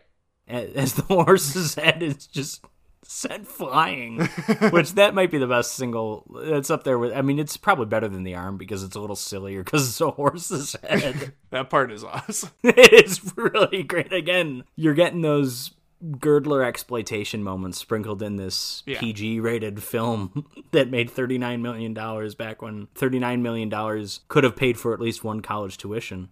Wow. A harsh critique. So he's down. He's the horse is dead, obviously, and then the bear buries Richard Jekyll. You think he's dead at first, right? But then Richard Jekyll wakes up in like the next scene, and he sees that he's like partially buried, and he's like, "Oh, that was weird." And as he's getting up, he just gets killed. Yeah, that was weird. That was. Well, talk about anticlimactic. What's the point of that? Like, why bury him and then just kill him 5 seconds later? Yeah. Like, what are they? I didn't get that. It seems like they're setting up for like him to appear in the climax when the helicopter lands. They just killed him. But then they realized they already filmed that and he wasn't there, so they had to kill him in reshoots or something. Except they really didn't even need to have that because, I mean, he gets buried, he might as well be dead. We can just kind of assume he died. Yeah, I have absolutely no idea what the logic is. It's very silly. At any rate, the other two discover Richard Jekyll's body, and this is where Andrew Prine is sad over the one joke he made about him, and he's like, "Oh, I feel really bad about that now." I shouldn't have made that one joke. Yeah, I mean, it's more than one, but it's fewer than 5. I'll put it that way. It's not and none enough. of them are particularly harsh. Yeah. He might call him a hippie at one point or something. I don't know. I don't shouldn't remember have what they called him were. that. He wasn't a hippie after all. He wasn't a hippie. Look at this gun that he was toting. I didn't know. Yeah, but anyways, so they get back in the helicopter and they find the bear, and he's in this clearing, and so they land the helicopter, but then the bear attacks. Right. And the two of them get separated. Andrew Prine, Don, I think was his name, he's far away from the helicopter for some reason, and he's got his gun, and he's shooting the bear. The bear's on 2 legs because, it's a trained bear, and they get it to do that. Right. And he's shooting it, and he's shooting it, and he's shooting it, but he's out of ammo, so he holds up his rifle to, swing it here and there. And meanwhile, Christopher George is just taking his sweet-ass time. He's like trying to get a seatbelt off. He's realizing he forgot his wallet in the helicopter, so he has to go back and get that before getting out. He is taking his damn time, and as far as I'm concerned, Andrew Prine's blood is on his hands because he does have a gun. He picks up the gun eventually, but this is around the time when the bear is hugging him to death. Right. Andrew Prine, hugging Andrew Prine to death. I think I might have just said tugging Andrew Prine to death, which that has a whole different meaning. Again, that's a Black Emmanuel sequel waiting to happen right there. But so then Christopher George drops his gun when he's out of ammo, and he fishes out the grenade launcher. Which was that set up? I don't think it was. I don't remember. Any mention of it beforehand. Did he assume because he was a Vietnam vet? Maybe. Like, oh, he's probably got his old grenade launcher still. Like, right, he's probably got one on him. But he finds it, and he blows up the bear. Yes. And it's fantastic. It's a really crazy moment because of how hard the score is going. And then as soon as the explosion happens, it's just dead silence for a minute. Again, the Girdler touch. He gives you, it's sometimes an inappropriate touch, but he gives you something you're not expecting. It's a little release. The Girdler release. Tugging Andrew Prine to death with the Girdler release. Yeah, the Girdler release. And then the movie ends pretty much like Jaws, except there's only one person alive. Yeah. And it ends, I guess it ends on a bit sadder of a note, but I mean, that's the end of the movie. He just kind of walks off. Yep. And he's probably like, I know I'm a park ranger, but I'm in this giant park. I don't know how to fly this helicopter. I'm without my horse. I'm going to die here. And that's probably what he's thinking. He's going to start living off of eating half-dead, or not half-dead, but half a deer carcass. He's just going to eat that raw. Well, that's the sequel waiting to happen. He's going to feast on Charlie Sheen's flesh. Well, no, they should do a Grizzly 1.5. Oh, they go the Lion King route. Exactly. And have him just surviving off the land, like kind of a Beastmaster movie with him and just maybe a different bear, but he actually befriends it. So a Gentle Ben crossover. Exactly. Finally. That's what everyone wanted. Can we get both Tanya Roberts and Clint Howard in this? Because that's the team up that America's been wanting to see. I mean, technically we can't now because Tanya Roberts. Yeah, I was about to say. Recently, but can we get a Tanya Roberts impersonator, perhaps, with Clint Howard? I would love that, yes. The Tanya Roberts impersonator. Who better to impersonate than Tanya Roberts? Yeah, maybe Allison Doody. I don't know. The other Bond girl from that era of forgettable Bond movies. Who else we got? No, Grace Jones. Yeah, that's true. Grace Jones is in A View to a Kill. Is she alive? Yeah, she is. I said that not 100% confidently, but I think she is. She's more alive than Girdler, or Christopher George for that matter. Yeah, or Tanya Roberts. Yeah, or Tanya Roberts. Well, Tanya Roberts did die twice. Did you catch that? Yeah, I caught that. Trust me. Yeah, that was very, very strange. It was hard not to catch that. That was really... She's more dead than anybody ever. Yeah, that was a shocking week. It was like a couple days in a row. If you're Tanya Roberts' family and the rumors started coming out that like, oh, Tanya Roberts died, even though she wasn't actually dead, but was very clearly in critical condition about to die, would you bother correcting anyone? Because that's just going to lead to an awkward news story a day or two later, Well, but it wasn't like they had anything to do with it. It was like her boyfriend or something just said that. Okay. I mean, I thought family, I thought it was like somebody, or he's close. No, it was I mean, I guess boyfriend would be close. I think what happened was a doctor said like she's not gonna live or something like that, and he went and just said she's dead. like a crazy person is like assumed that she was dead and told everybody. And then like a week later, not even a week later, like 2 days later, it was like, oh yeah, no, she's dead actually this time. Yeah. I thought it was like a day or two. It was just the most bizarre back and forth. Yeah, it was really weird. So, Feck. Yes. What do you think of Grizzly overall? I wasn't super enthralled when I was watching it, but right. It had some good moments. Any horse decapitation is quality. That's great. I love the arm scene. Obviously I'm a huge which arm? Jekyll fan. The arm being severed or the bear arms that we get both here and there? Honestly, I like exactly. But the arm being severed was clearly one of the great scenes from this movie. Mm-hmm.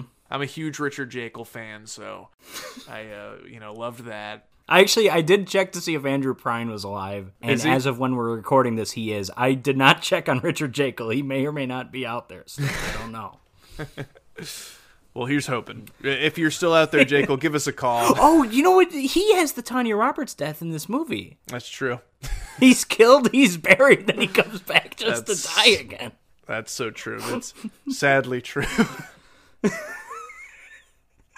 Wow. There needs to be like a meme with Tanya Roberts' face over him on that scene. I know. Finally, a meme for everybody. Finally. A meme everyone will get. The three people out there who are familiar enough with both Tanya Roberts' death, Girdler's or the circumstances in his surrounding grave, it, and Richard Jekyll's performance in Grizzly. Well, who knows? Girdler might not be dead. He might just be in the ground, just waiting to come back. You never know. So I gotta say, my personal opinions on Grizzly. This is not the funny bad movie that I remember it being. No. It's too ambitious a movie to be like awful. I mean, if nothing else, they used a real bear. Yeah, that's true. That's something. Skill / talent / it's no, I'm not even going to say recklessness, because again, having watched that featurette, they had like electrified fences around. They knew what they were doing with this bear. This is not an Italian film where someone in zombie makeup fights a shark. This is not that. They knew what they were doing. So I mean, there's a genuine amount of like skill, talent, care. And sometimes with movies like this, like, you wonder which came first. Did they know someone who had a bear, or did they want to make a movie about a bear? In this case, I don't truly know, because I know what came first is someone saw Jaws and wanted to rip it off, and quickly. Yeah. And then I don't know if they looked up in their phone book, animal owners, and they got to a bear. They could have easily gone tiger, but bear was just, alphabetically it's first. Yeah, it makes sense. But I appreciate the use of a real bear. Mm-hmm. I appreciate some of the attack scenes.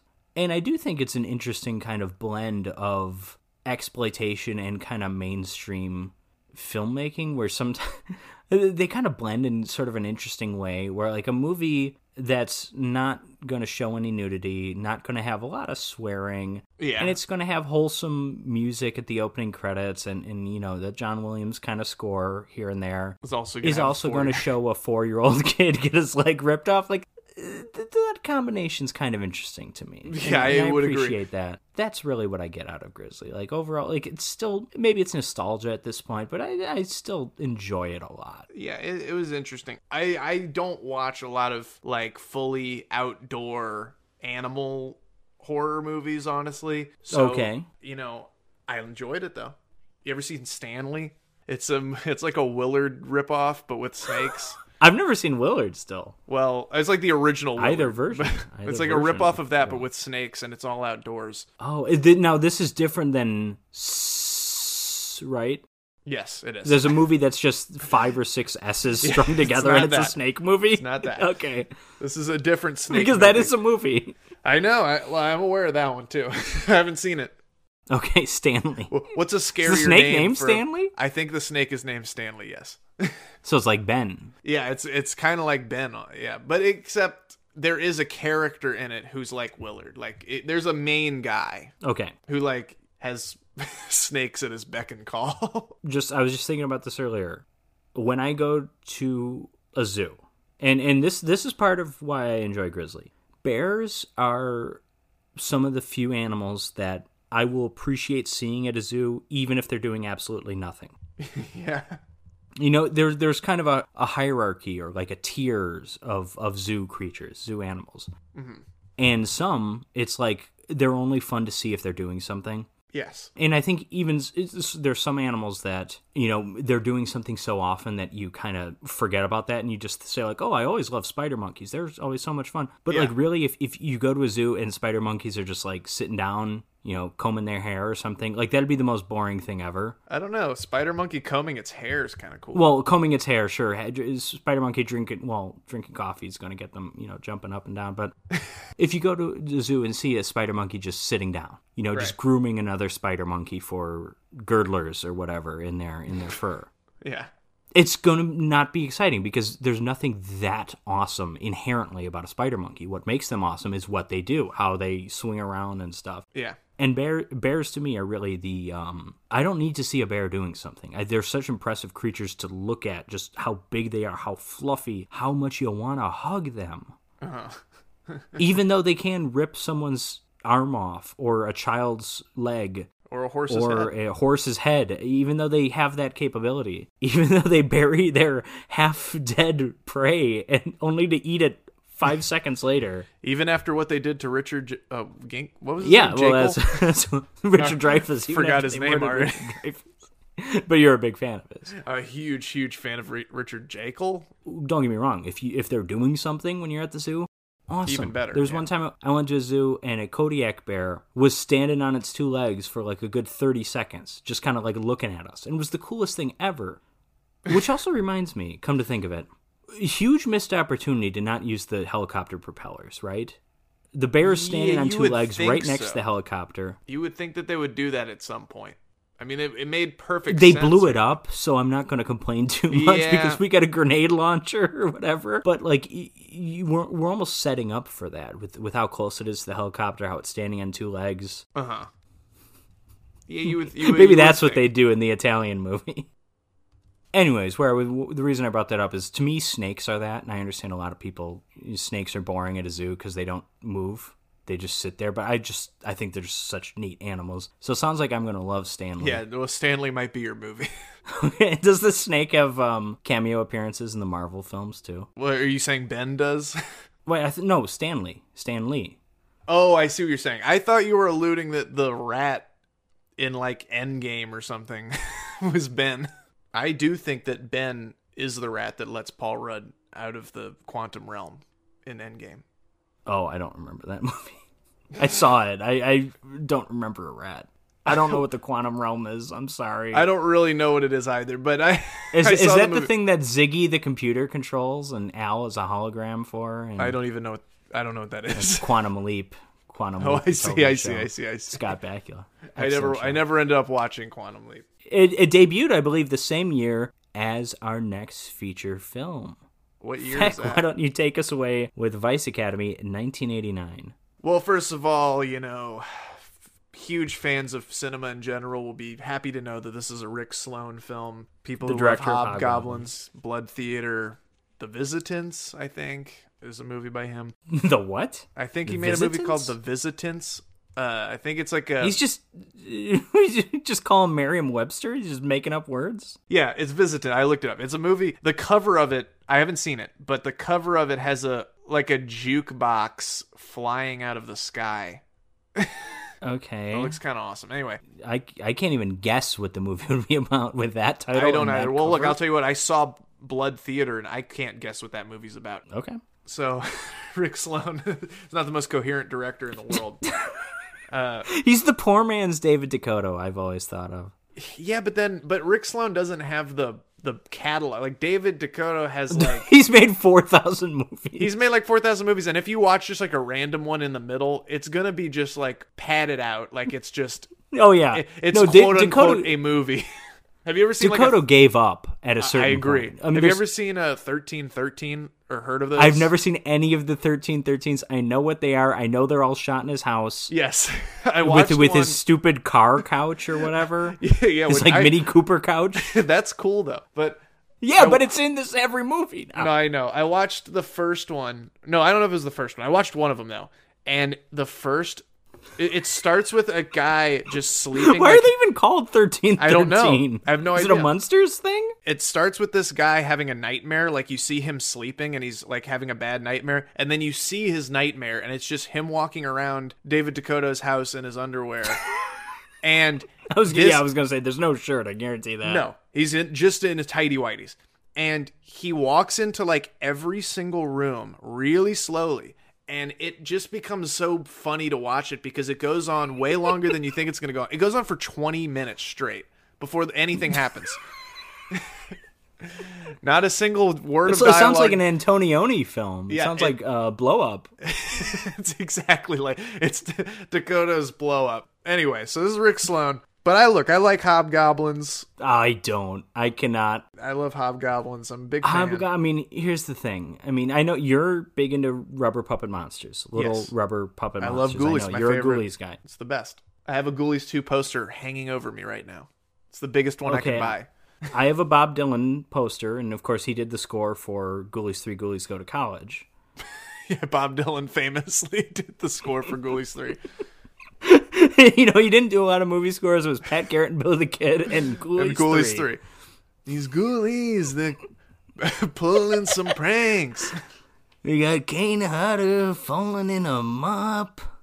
Oh my God, I forgot about that. That's a great cameo. I don't even know if it's a cameo because I don't know how famous he was at that point. I mean, he had been Jason at that point. He was at the very least an extra. A welcomed extra. A featured extra. That's also Matthew Lillard's first movie. Matthew Lillard, everyone's favorite Twin Peaks: The Return actor. I loved him in that. I did too. I'm barely half joking when I say that. He is. I liked everyone in The Return. I just like Lillard in general. No, where was I going with it? Oh no, I was just saying. I'm sorry, you're wrong. Hobgoblins sucks. I'm not a big rubber puppet monster movie fan, but I think even compared to the big three, among the big four, the Hobgoblins is the worst. I'm saying there should be a big three. I can't say that you're wrong, so I won't. No, you really can't. I think.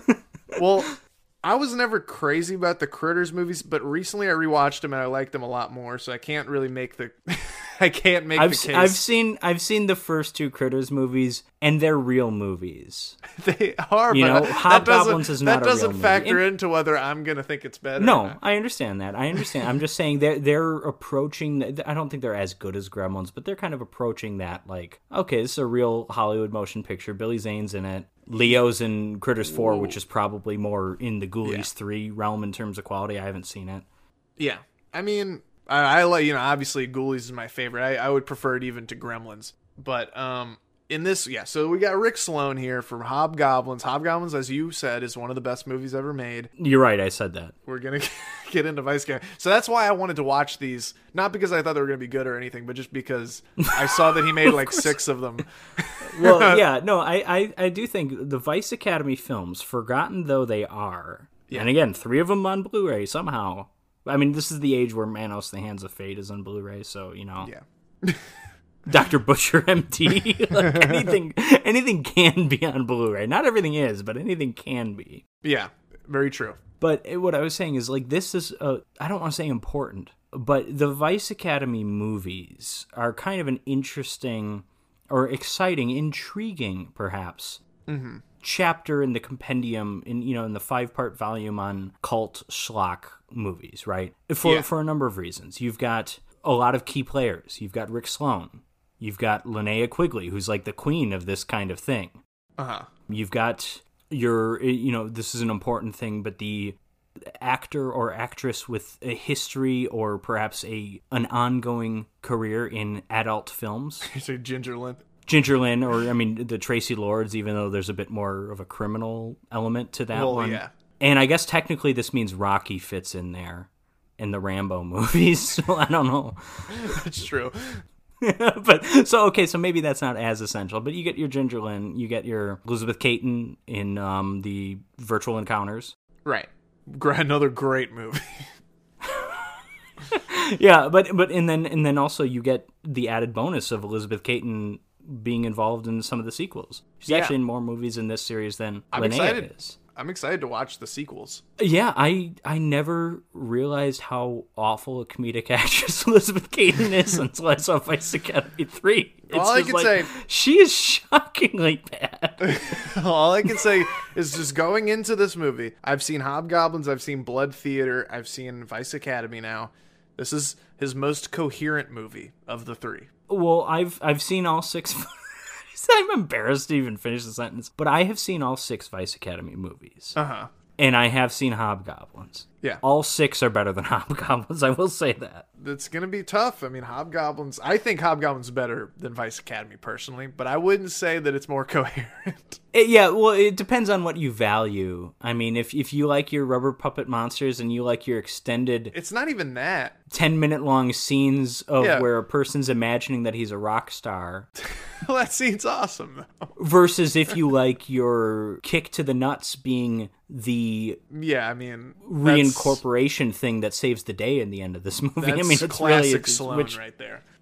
But let me get into the rundown here. So we open with the drug deal with some really awesome acting from these 2 drug dealers who are, I remember one of them says like, no one followed me here, babe. And then the other one says, don't call me babe. I don't like being called that. And then the other one says, oh yes, I do recall you saying that. So real slice of life picture right off the bat. Yeah, great acting. So then Ginger Lynn shows up as Holly, who busts them in their drug deal, and this is kind of introduces us to the Vice Academy, the titular. There's like an arrest quota. Yeah. I was gonna mention that in a second. That is the weirdest, or maybe the funniest thing about this movie to me. The fact that there's like you have to make 10 arrests or you can't graduate. It's just one of the best. All, if they're cadets, things. Do they even have the legal authority to make arrests? I don't think they do. But no, it doesn't make any sense. But I thought that's it was a really Rick funny Sloane idea. touch. Yeah, exactly. That is. We had the Girdler touch. We're experiencing a different, but still inappropriate the Sloane touch. slime. All right, so we're then introduced to Miss Devonshire, I think her name was. Oh, God, yeah. Where we learn Holly's the daughter of the police chief, so that was how she was able to make that bust. And this comes up a few times. It's, Yeah, because he feeds her all the good intel. Yeah, because, like, a little bit later, then she has to, like, do the lineup, and he tells her which one is the actual person. And then they just run away, like, they just get away. That was really the most shocking scene. I will say this, and this will be a common complaint moving forward for me with Vice Academy, is that there are a shocking amount of scenes where they had an idea of what needed to happen in the scene. Yeah. And they seem to just go with it. There's no blocking. There's no. It's just like things happen. Well, it just reminds me of that There's scene. the complete and utter lack of creativity in how things happen. It just reminds me of that scene in Hobgoblins where someone's driving and you can just see someone's hand pushing the car back and forth so it looks like it's moving. I don't know if you noticed. I don't remember that, but okay. That's the Sloan Slime. Yeah, so then we meet... Their names are Dee Dee, Shawnee, and Dwayne, who, by the way, is the only male in this class. Yes. I was waiting for them to draw attention to that. No, they never do. They do draw attention to it when they kick him in the nuts several thousand times. Yeah, but that's about it. But yeah, you almost think there'd be like a joke about how this is like an academy for females, and he's there because he's doing like his Ted Raimi thing in Dr. Alien, where he's there because he wants to like shower with the girls or something. Wait, Ted Raimi's in Dr. Alien? I mean, he looks just like Ted Raimi, the best friend in that movie. I was like, I don't remember that. He does look like him. I do like Dr. Alien a lot. I do too. We featured that in our... It's a great movie. It was our From Russia with Love and our Dr. Alien episode. Another one with Linnea Quigley in it for like 2 scenes. And Ginger Lynn. Yep, that's so true. Ginger Lynn is one of the 3 dream girls. I don't know who the third one is. Just someone they got off the street, I guess. I don't know. We could talk about our favorite Linnea cameos after we get through some of this. The correct answer is Nightmare on Elm Street 4 or 5? Where it's just like her boobs or something? She's a soul inside Freddy's chest, and even though you cannot see her, yeah, you can sense it is clear she is topless somehow. It is. Yeah, exactly. One of the most creative ways to stick boobs into a movie I've ever seen. I would agree. Genuinely, I'm not even joking. Yeah, so then they do this technique of like how to disarm a assailant of some kind, and Shawnee just takes her boobs out to disarm Dwayne, and then that solidifies the absurd porn level setup to this movie. And then everyone in the class kicks Dwayne in the balls. Incredible scene, I wrote. I know you're a big fan of cartoon sound effects, and obviously that's what we get here, and especially in this scene. Of course. I appreciate the variety. It wasn't the same bell sound over and over again. There was like 3 or 4 that they kind of cycled through. That's the beauty of Ghoulies 3 to me. Just to stay on. Okay. Because there's more cartoon. That's the Sloan Slime once again. Well, it is that too. But Ghoulies 3 has more. I think that movie is a cartoon. It just happens to be live action. Oh yeah, it's a Three Stooges college comedy, basically. Yeah. Yeah, but there's so many cartoon sound effects in it. Like so many. Like literally more than I've ever heard. Like an alarming amount. More than I've ever heard, ever in my life. All right, then they do some random outdoor training, including a self-defense lesson, which is just them like kind of beating each other up. And then that crazy gun scene where Shawnee shoots like 5 times and hits like 5 random things, and then the 6th shot she just nails it perfectly, headshot. Yeah, well, and I think she shot a person too. We don't get a shot of it, but not even like an implied. Like, she did shoot a person. She said, "Sorry, sir." Again, the lack of creativity. There are some jokes in this movie. Some actually do work. There are a few like half decent. At least one line that I think is comedic gold. Okay, you'll have to point that out. I'll point it out later. Because I'm off the top of my head, I can't remember, but there were definitely a few lines. There are a few lines, kind of moments. There's one that is, one of the best ones. Well, this is an 80s movie, so there's definitely a few lines, but there was more than a few lines involved in making us this movie. Yes, no. The Sloan Slime. Yeah. Well, he actually invented a new drug called the Sloan Slime, and everyone was on it. It's like a mix of cocaine and like pineapple juice or something. Yeah, it's a beverage. You have jokes that on the surface are at least a little funny. Maybe we've seen them before, but this scene where someone's shooting and they're awful at shooting and they're shooting every which way. Yeah. The execution is just terrible. She doesn't look that weird or that off when she's shooting, and it's just like people in the background are like cringing and kind of ducking when you hear that's because it's all based on the sound effects. They missed the opportunity. You got to have a cat go, "Row!" They didn't use that one. That's true. I mean, that's like the most used sound effect in history. I know. I just think that this is a true spoof movie, and this was one of those classic scenes where it was just like sound effect, sound effect, sound effect, and that's the bit. It's like a sketch comedy where this is just a sketch, and then we're moving on after this because the scene doesn't matter. I don't believe she ever even fires her gun later in the movie.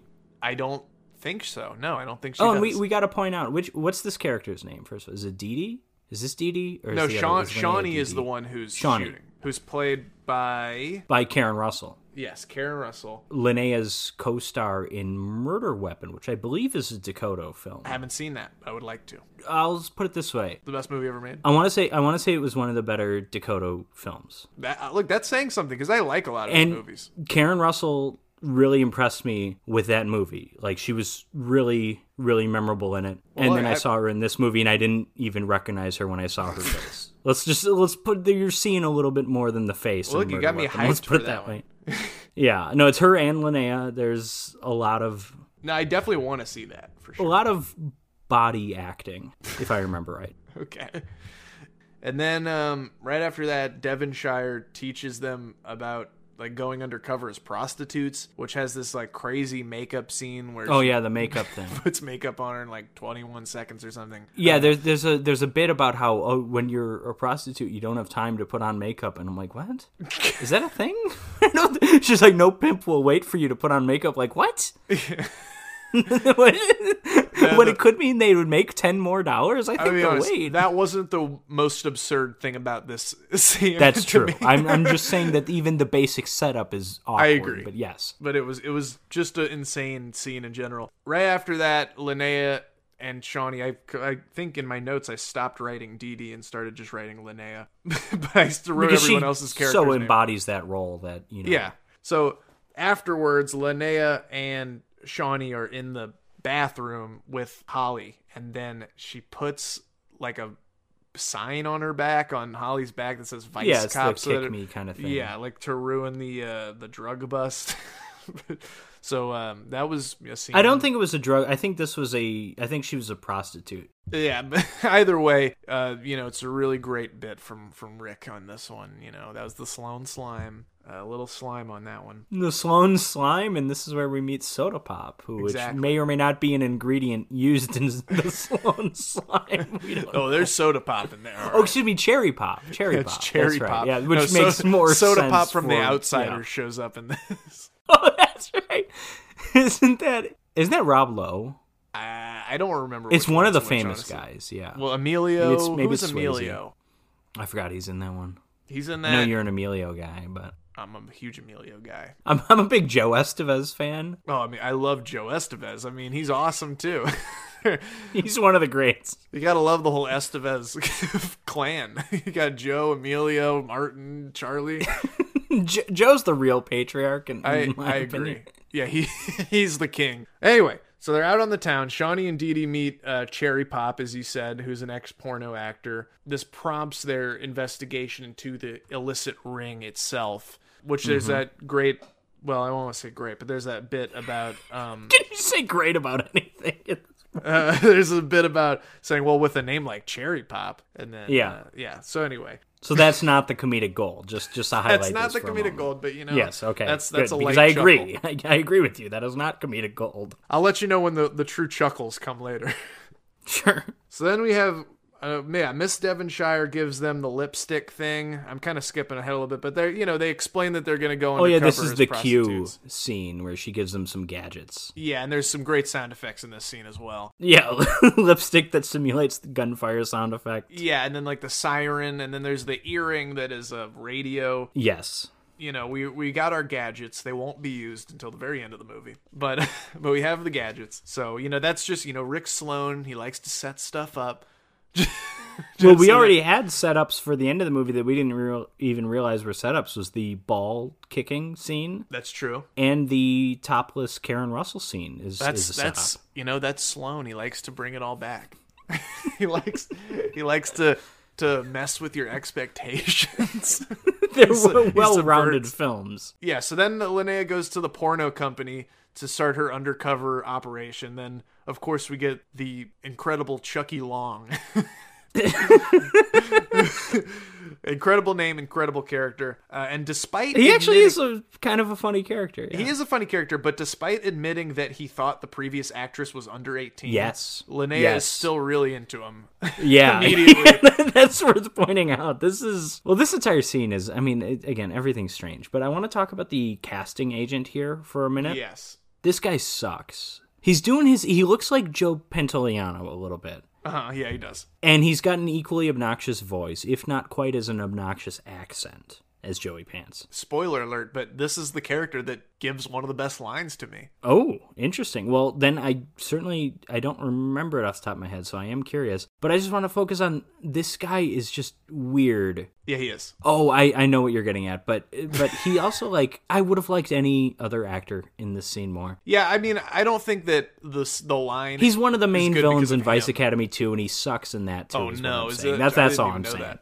Yeah, he's a. I thought maybe he was a Sloan staple or something. I don't know if he's in Hobgoblins. I haven't seen that movie, but I don't in a long time. But when I first saw it, I thought maybe this was Rick Sloan because this seems like where you would insert a director cameo. I mean, if I'm telling you the truth, I only know Rick Sloan like by the picture I've seen of him. Yeah, on, well, like, I mean, IMDb. I don't even think I know that much. It's just like a picture of him with a hat on, and there's like a. No, I have seen because now that I've seen 2 Vice Academy movies in 2021, he's made it onto my Letterboxd page of most watched directors. So I have seen that picture. I swear to that's baseball embarrassing. Cap, yeah. Well, I mean, it's Nigel Bach with 7, and then it's a bunch of people with 8, and then it's a bunch of directors with 2 or 3. But I mean, if we're talking Nigel Bach and Rick Sloan, Nigel's the real masterwork. He's the guy he's the real maestro, in my opinion. He's the Fellini to Rick Sloan's Antonioni. Yes, I think that is a fair comparison to Nigel Bach and Rick Sloan. I mean, Nigel Bach, he takes. Oh, sorry. Just go on. No. I want to hear what you got to say about Nigel Bach. No, I was just going to say he takes literally nothing and somehow spins it into a good. Like, there's no joke there. I'm just going to say. I know it's so he true. Makes though, something out of nothing. With at least like the Haunted Highway, and I liked The Way In a lot. I like most of them. The Way In, that's a Ginger Lynn film, isn't it? Anyway. Linnea does some snooping, and this is after she already shows up to the shoot, which is like the next scene. Well, you got to you're skipping the resume part. Those are some of the funniest. Okay, well, let me talk about the resume part. So they're looking at the resume that Miss Devonshire made for Linnea, which is another extra layer of odd to this scene. And then the guy asks, Will you do anything with animals? And she says no. And then he says, well, it says right here that you made it with half the zoo in this movie. And then the same thing is done with S&M, and that's basically the bit for that. I thought it was relatively funny, and it is. I agree. It is weird that Miss Devonshire, who's this snooty, uptight, like prude, gives her the resume. That's the funny part. Don't know where that's coming from. But yeah, it does set up the line that I really like later. So. Yeah, I think you and I are talking about the same line, although this isn't from the sleazy director guy. Is it not? Wait. Well, I'm thinking of, like, because they're listening in. Karen Russell and the one guy in the Vice Academy, Dwayne, are listening in on, like, through the earring radio thing. Yeah. And when Linnea gets back there, she's like, "Oh, I gotta shoot whoever gave me that." It's like, or someone's like, "Oh, what? Who gave you that resume?" And then she's like, "It was Miss Devonshire." And then it's like, "Yeah, but whose resume is it?" And then Dwayne's like, "I would like to meet her or something." Yeah. That's kind of funny. That's not the line I'm thinking of, but that is wow. That's a good. Well, look. We'll get there. It's coming up. So then Linnea shows up to the shoot, the porno shoot, and this is the David Bowie scene. Exactly. Shawnee and Dwayne are in the car listening. So Linnea goes to like this back room where she's snooping around this like office, and there's this really bad parody of the James Bond theme that plays during the scene that I don't know if you remember that, but I took note of it. I think it rings a bell, yeah. It's like a really weird ripoff of the James Bond theme. There's a few of those, because earlier on, whenever they're doing the makeup scene, they play like a bad version of the Jeopardy theme song, like a ripoff of Yes, yeah. Wait, why? Which scene was that? I do remember the Jeopardy the makeup theme. scene. Like when because they were timing something. Yes. That was a weird. Because usually you do that when it's like there's like a difficult decision to make or something. Like in The Grinch when they do kind of their version of that. Yeah, which there's Clint Howard in that one too. Clint Howard steals the show in that and so many other classic films. Yeah. No, but and a reminder that the music score is composed entirely, as far as I can tell, on a Casio keyboard with just like a different setting clipped here, right? It sounds like something a child would drum up. I want to mention a piece of score in a second, other than that one. Because during Linnea's porn shoot, Shawnee and Dwayne stop listening to the radio stop listening to the earrings so that they can listen to a band called Severe Tire Damage. And yeah, it was a weird name. I remember. Yeah, he's like, I got the new severe Tire Damage or something, and she's like, oh, they're my favorite band. And then they put it in and it's just like the score. It's just like normal Rick Sloan score. Like they just start like rocking out to it. But it's just like a normal piece of, like you said, Casio keyboard music. So that was an interesting decision. So that was just an interesting way to make it to where they don't have to pay attention to what's going on, I guess. They went to stockmusic.com to get their music for this scene. I don't know who made the music for this movie, but they really outdid themselves. Alan Smithy did the score. It's actually Richard Band, but he didn't want to take credit for it. Yeah, it does have that sound to it, yeah. Like a low-rent Richard Band. But this isn't the line I was talking about, but here's another great line. Whenever Chucky Long whenever they say action, he walks up and goes, I'm a horny stud. Let me in. Mm-hmm. Which is a good line. Oh, and it's funny because when he does that, like, it's supposed to be a rape scene. Yeah. He's supposed to break and enter, but when he does it, because Linnea is so smitten with Chucky Long, each time she's like, oh, okay, and then they're like, cut, you're not supposed to be excited, he's gonna rape you or something. Yeah, the director says, like, you need to degrade her more. Like, yeah. The director, who inexplicably is... Why are they parroting David Bowie with this, in this part? Like, these are the Sloan slime decisions that I just can't get behind, I honestly can't tell you. But we're about to get the line. So, basically, they do the scene. Also, right before that, the creepy, casting agent guy and the director are like, I heard there's, like, a Vice student somewhere. like might be infiltrating our business. You don't think it's her, do you? And then she's like, are you kidding me? And so, it's a really on the nose reference to that. And then Shawnee and Dwayne realize that they're not listening to Linnea through the thing. So they turn Severe Tire Damage off and they just hear Linnea shrieking, but it's actually in pleasure, of course, but they don't know that. So they run in and they go, you're under arrest. And then the casting agent says, you lied to us. You never had sex with any zoo animals.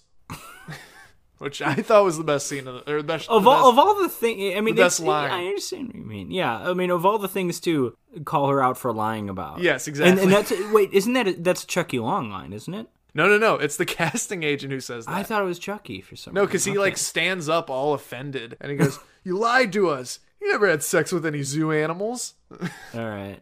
I thought it was the best line of the movie.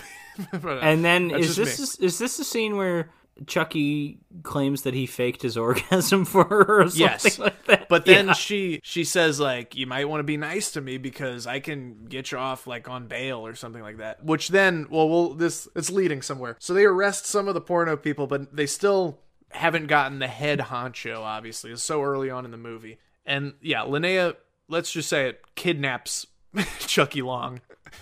Oh yeah, she cuffs him to her, and they go to her. Yes, they go back Rick to her studio apartment. And yeah, so she kidnaps him and keeps him hostage in her house. Honestly, her relationship with Chucky Long is the most confusing thing about this movie. We're at times it almost feels like we're going towards Takashi Miike's like audition territory with this. I mean, in a non-comedic version of this, that's what we have. You're not wrong. Or Misery, maybe Misery with the great Kathy Bates and Clint Howard from earlier. Is Clint Howard in Misery? No, but can you imagine Clint Howard playing the... That would be crazy. The Paul Sheldon role. Well, here's the thing. That's the role he'd probably be very good at, but he'll never get because he's so fucking weird looking. I know, but you gotta love how weird looking he is. Gotta love it. Absolutely. So she kidnaps Chucky Long. Then the next day, she's like all happy because they made the arrests and everything. And then Miss Devonshire comes in and says... and you're skipping the sex scene, the obligatory... Well, I kind of glazed over it. They bang. Again, it's a Linnea Quigley scene, movie, so you're going to get pull her boobs that out. Scene. That's the only time shocking they didn't do it during the porno shoot, actually, quite frankly. Yeah, I agree. It's honestly shocking that this is the scene they decided to use it on. This is the only scene where she pulls her boobs out. You would think that it would happen in, like, most other scenes than this one. And that's the thing, and I'm not saying this movie's bad because of this. I'm not being a weirdo pervert saying, like, oh, I needed to see more nudity in this movie. Yeah. But you would expect more than what you get. You really would.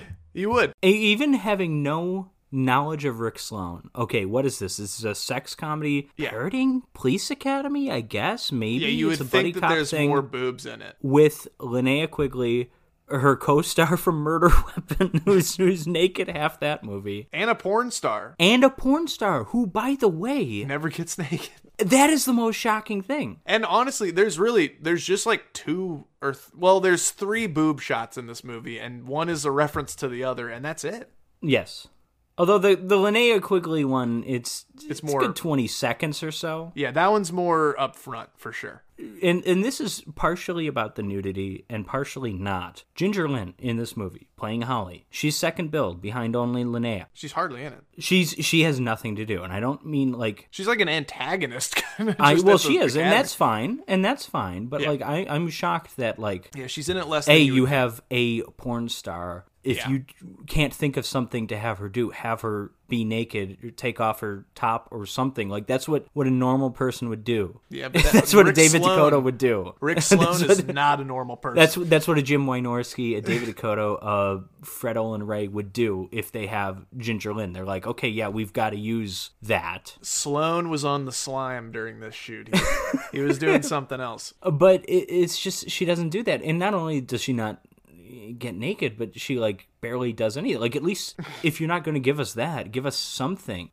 She's inexplicably in lingerie for like 5 seconds late in the movie. Yeah, that is true. I forgot about so that's like the most you get. It's just it's a shocking underutilization of Ginger Lynn. And again, having seen Vice Academy 2, far better use of her talents. I'll just be upfront with that. So yeah, at this point, Devonshire tells Linnea that they had to let everyone go that they arrested because she had sex with the guy on camera, like in front of everybody. So her opinion wouldn't like hold up. Which you'd think would be the evidence that they're talking that they need. Yeah, but no. No. I mean, they said it wouldn't. Like whatever. They said it wouldn't hold up in court, so they dropped him. But of course, that comes back around. But we'll get to that. And they're trying to get Cherry Pop to testify, or they were hoping Cherry Pop would testify. And she shows up and says that she will.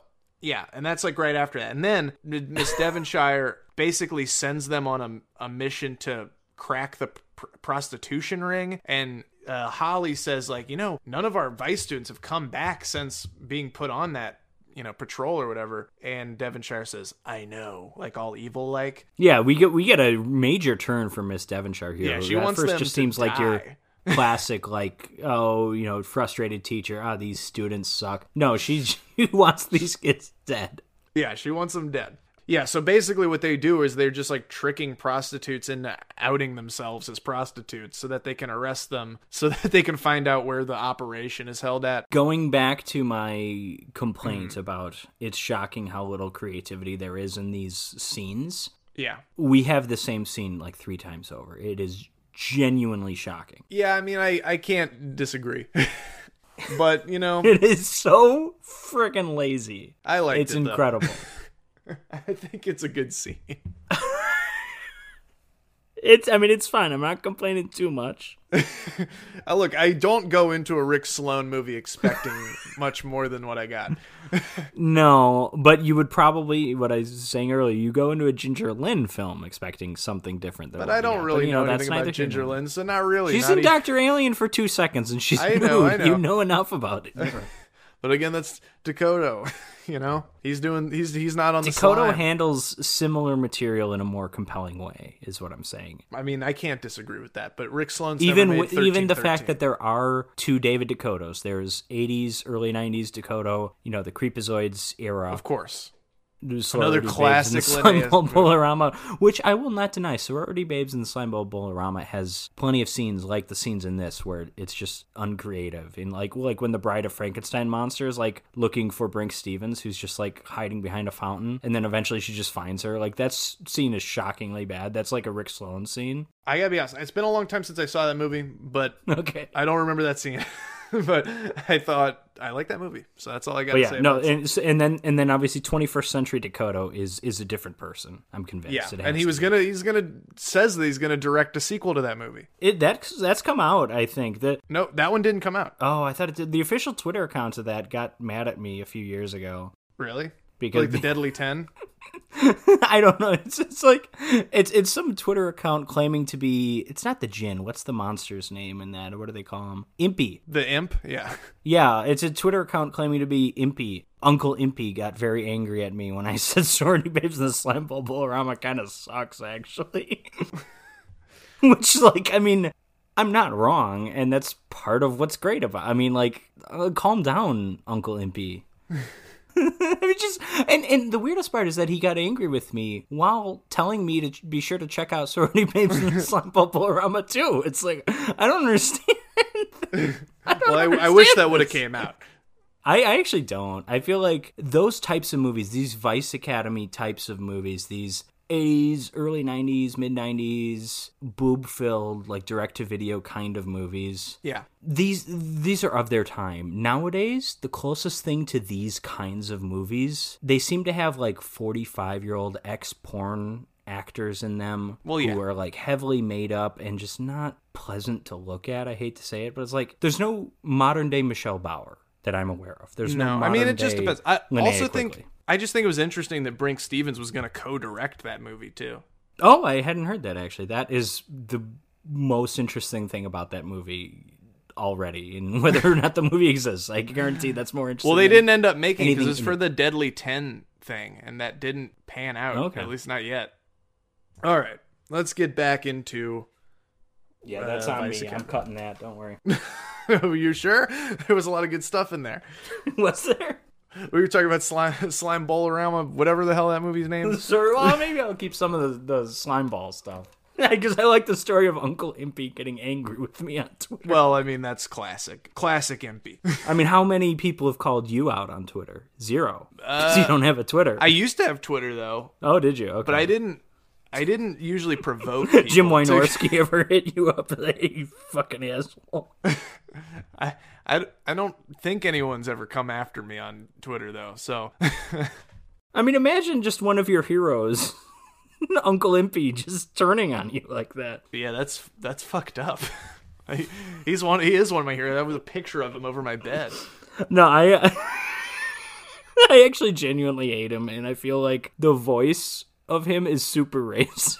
Yeah, it definitely is. Because that is a white dude doing it. Yeah, it's certain. That is very, very racist, and it kind of bothers me. I can't really argue in favor of it. So. But that's the Dakota touch, you know? That's the Dakota touch, is light racism or half-naked men.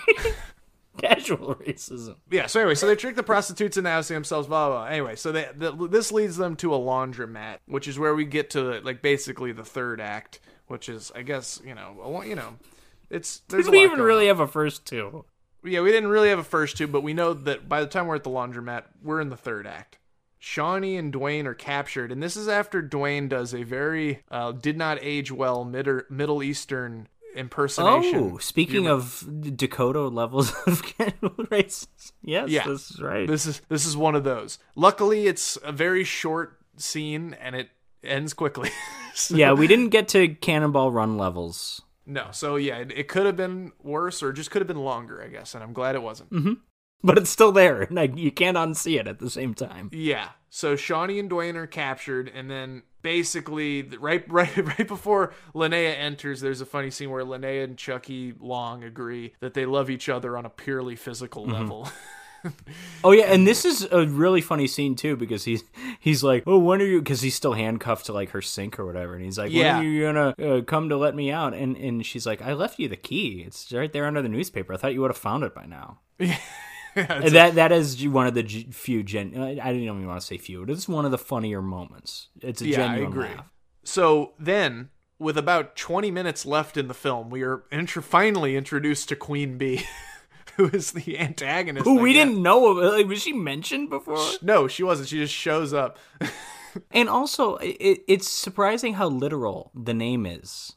Like, Queen Bee, you think, like, okay. But she's got, like, a stinger on her... Like, part of her costume is, like... And her hair is like a beehive. And her hair is the Marge Simpson, the beehive kind of thing. But she keeps referring to her layer as, like, the honeycomb or something. And she's like, follow me, follow me. Like, what are we doing here? What is this? Yeah, I don't get what, like, I know she runs the prostitution ring, but it's her, like, little clique and all that. I don't know if I get it. It's weird. Bee focus was strange. I agree. Like, was there something in Police Academy that I'm missing? Because Maybe. I never saw that movie. I never saw it either. Probably so I couldn't tell you. But I doubt it. Yeah, it's Rick Sloan. He was on the slime, man. He probably didn't see Police Academy. He probably didn't. He was like, I can guess what that movie's about. Didn't.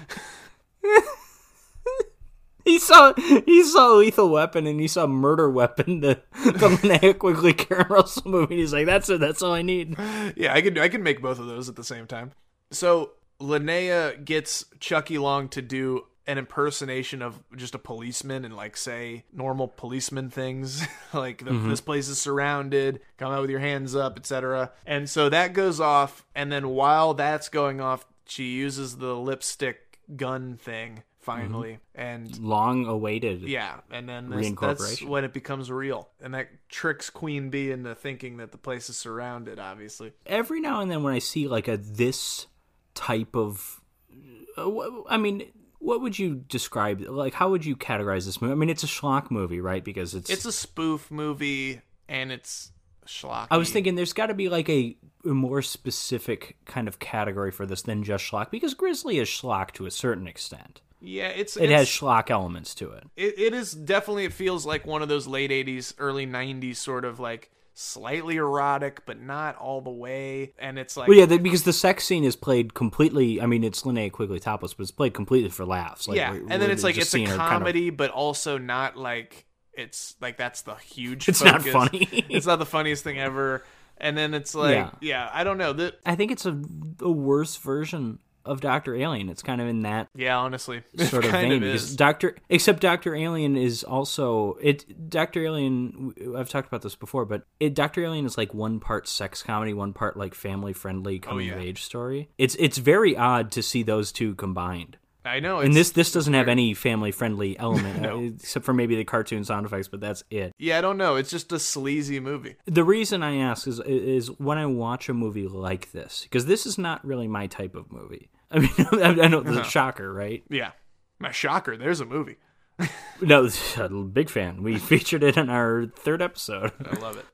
But yeah, there's usually a certain point in a movie like this where I just kind of give up and become embarrassed to be watching it, you know? With Demonic Toys, it was, 5 minutes in.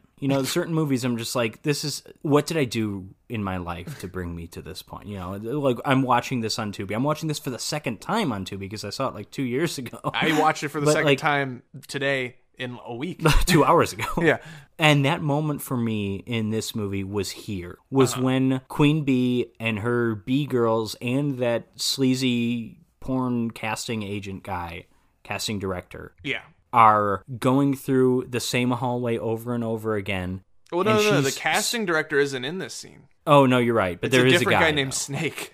Oh, Stanley. Just some guy who showed up named Snake. I don't... Okay, no, you are correct, yes. But This is where I give up. This is where I become embarrassed. They're going through the same one or two hallways. There's all these lines about like, oh, it's a honeycomb. The police will never be able to like find their way through this honeycomb. It's like, and just again, the lack of creativity and how it's shot. You can tell it's the same one or two set. It's just like, I'm embarrassed at this point in the movie. I'm embarrassed. Up until this point, there's been moments here and there where I enjoyed the nuts kicking, all that stuff. Well, I can't co-sign it.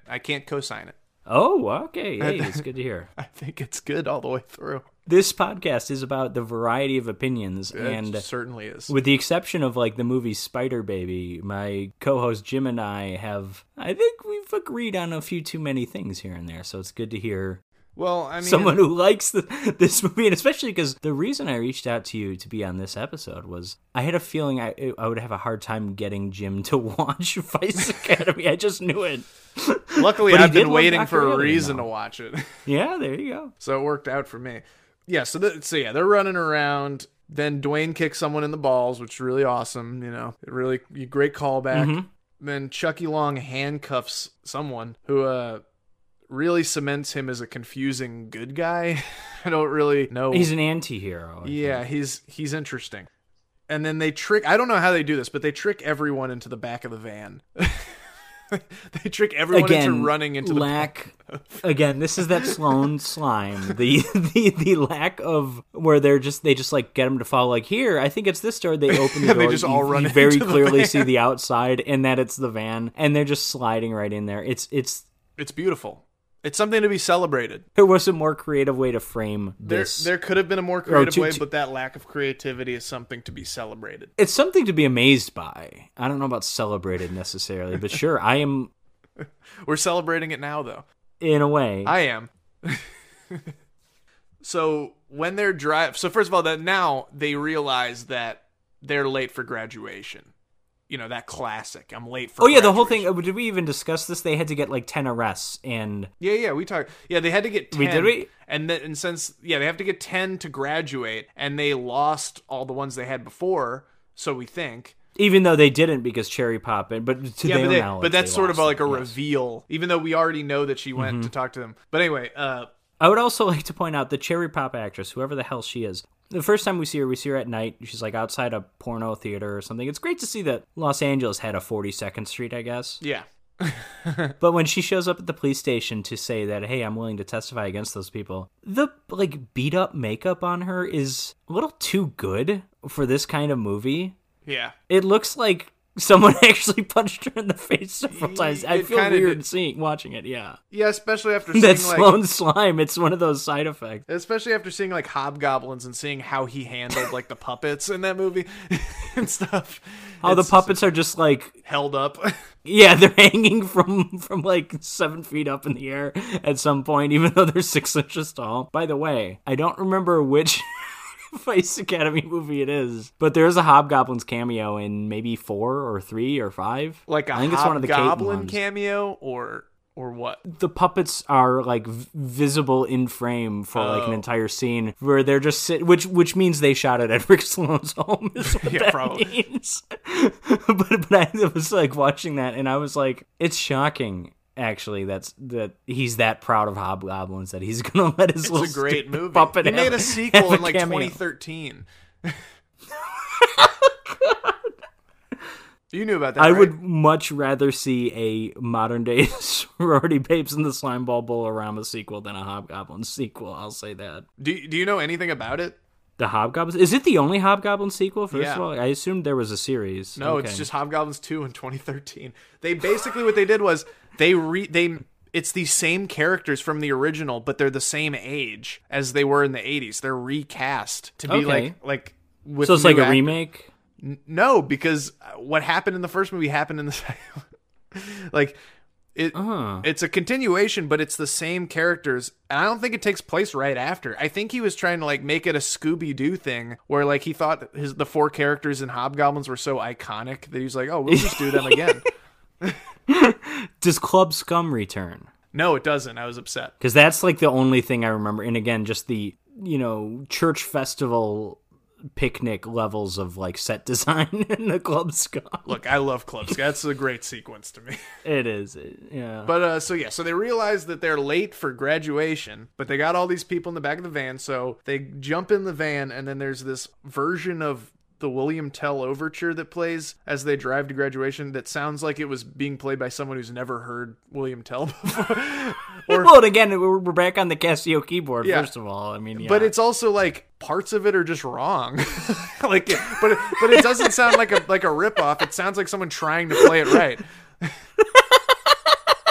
So that was weird. It's like someone heard it and then they were like ready to play it, but they lost their sheet music and they're like, "Oh shoot!" Yeah, exactly. They're just guessing. So then we see the weird outdoor graduation with no one but the 15 or so students. Yeah, no family. This is so bad.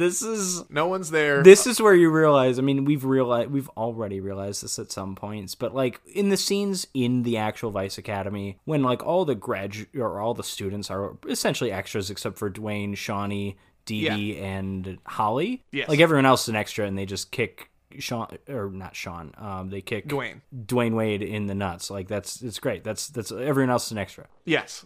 But like you see, there's 15 extras in that scene, so you're like, okay, this movie, not a big budget, but they've got something. And then once you see them shooting in this public park in Los Angeles, you're like, oh, I think it's different when you see a classroom, because it would make sense that there'd be that many in a classroom. But then when you see it outdoors, you're like, oh wow, this is the whole school, huh?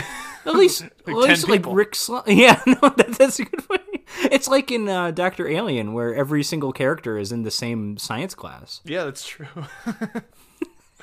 So we're at this outdoor graduation, and they make it to graduation in the nick of time. And yeah, like you said, I think, how does her dress come off? Holly's dress comes off. Like, just the van speeds by, and I guess exactly. Rick Sloan yanked it off. Yeah, so as the van, which is also an extra layer of weird because her dad is on stage. That's a good point. Like giving a speech at the moment when that happens. And she's like clearly one of the only people at this graduation. It's not like he could miss it. Her mom didn't even show up. Yeah. So who knows what's going on there. And then, so then they almost don't graduate because there's only 9 people in the van that they brought to arrest. Then it's revealed that the people from the porno movie were convicted after Cherry Pop testified against them. And then she shows up. Yeah, she's the only spectator. Yes. Her and Chucky Long. That's true. Well, Chucky Long, remember, volunteers to be that 10th arrest. Yes. He's like, hey, I was involved in that porno ring. It really shows his love for Linnea. I mean, it's actually... It's moving. It is. It moves something. I moved. And so they graduate with 15 arrests under their belt as valedictorians, and that is Vice Academy. That's how it ends. What a film. What a serendipitous series of scenes. And what a serendipitous series of films, too. I can't co-sign it. You're looking forward... Yeah. But you're looking forward to Elizabeth Caton showing up in her giant mouth. I'm excited. Well, I'm excited to see all those. Yeah, and the Hobgoblins cameo, and Miss Devonshire being recast, but then the original actress returning. Yeah, you got me really excited for this Hobgoblins cameo. Well, what did you think of Vice Academy? I think I know what you felt about Vice Academy, but I tell will me say, anyway.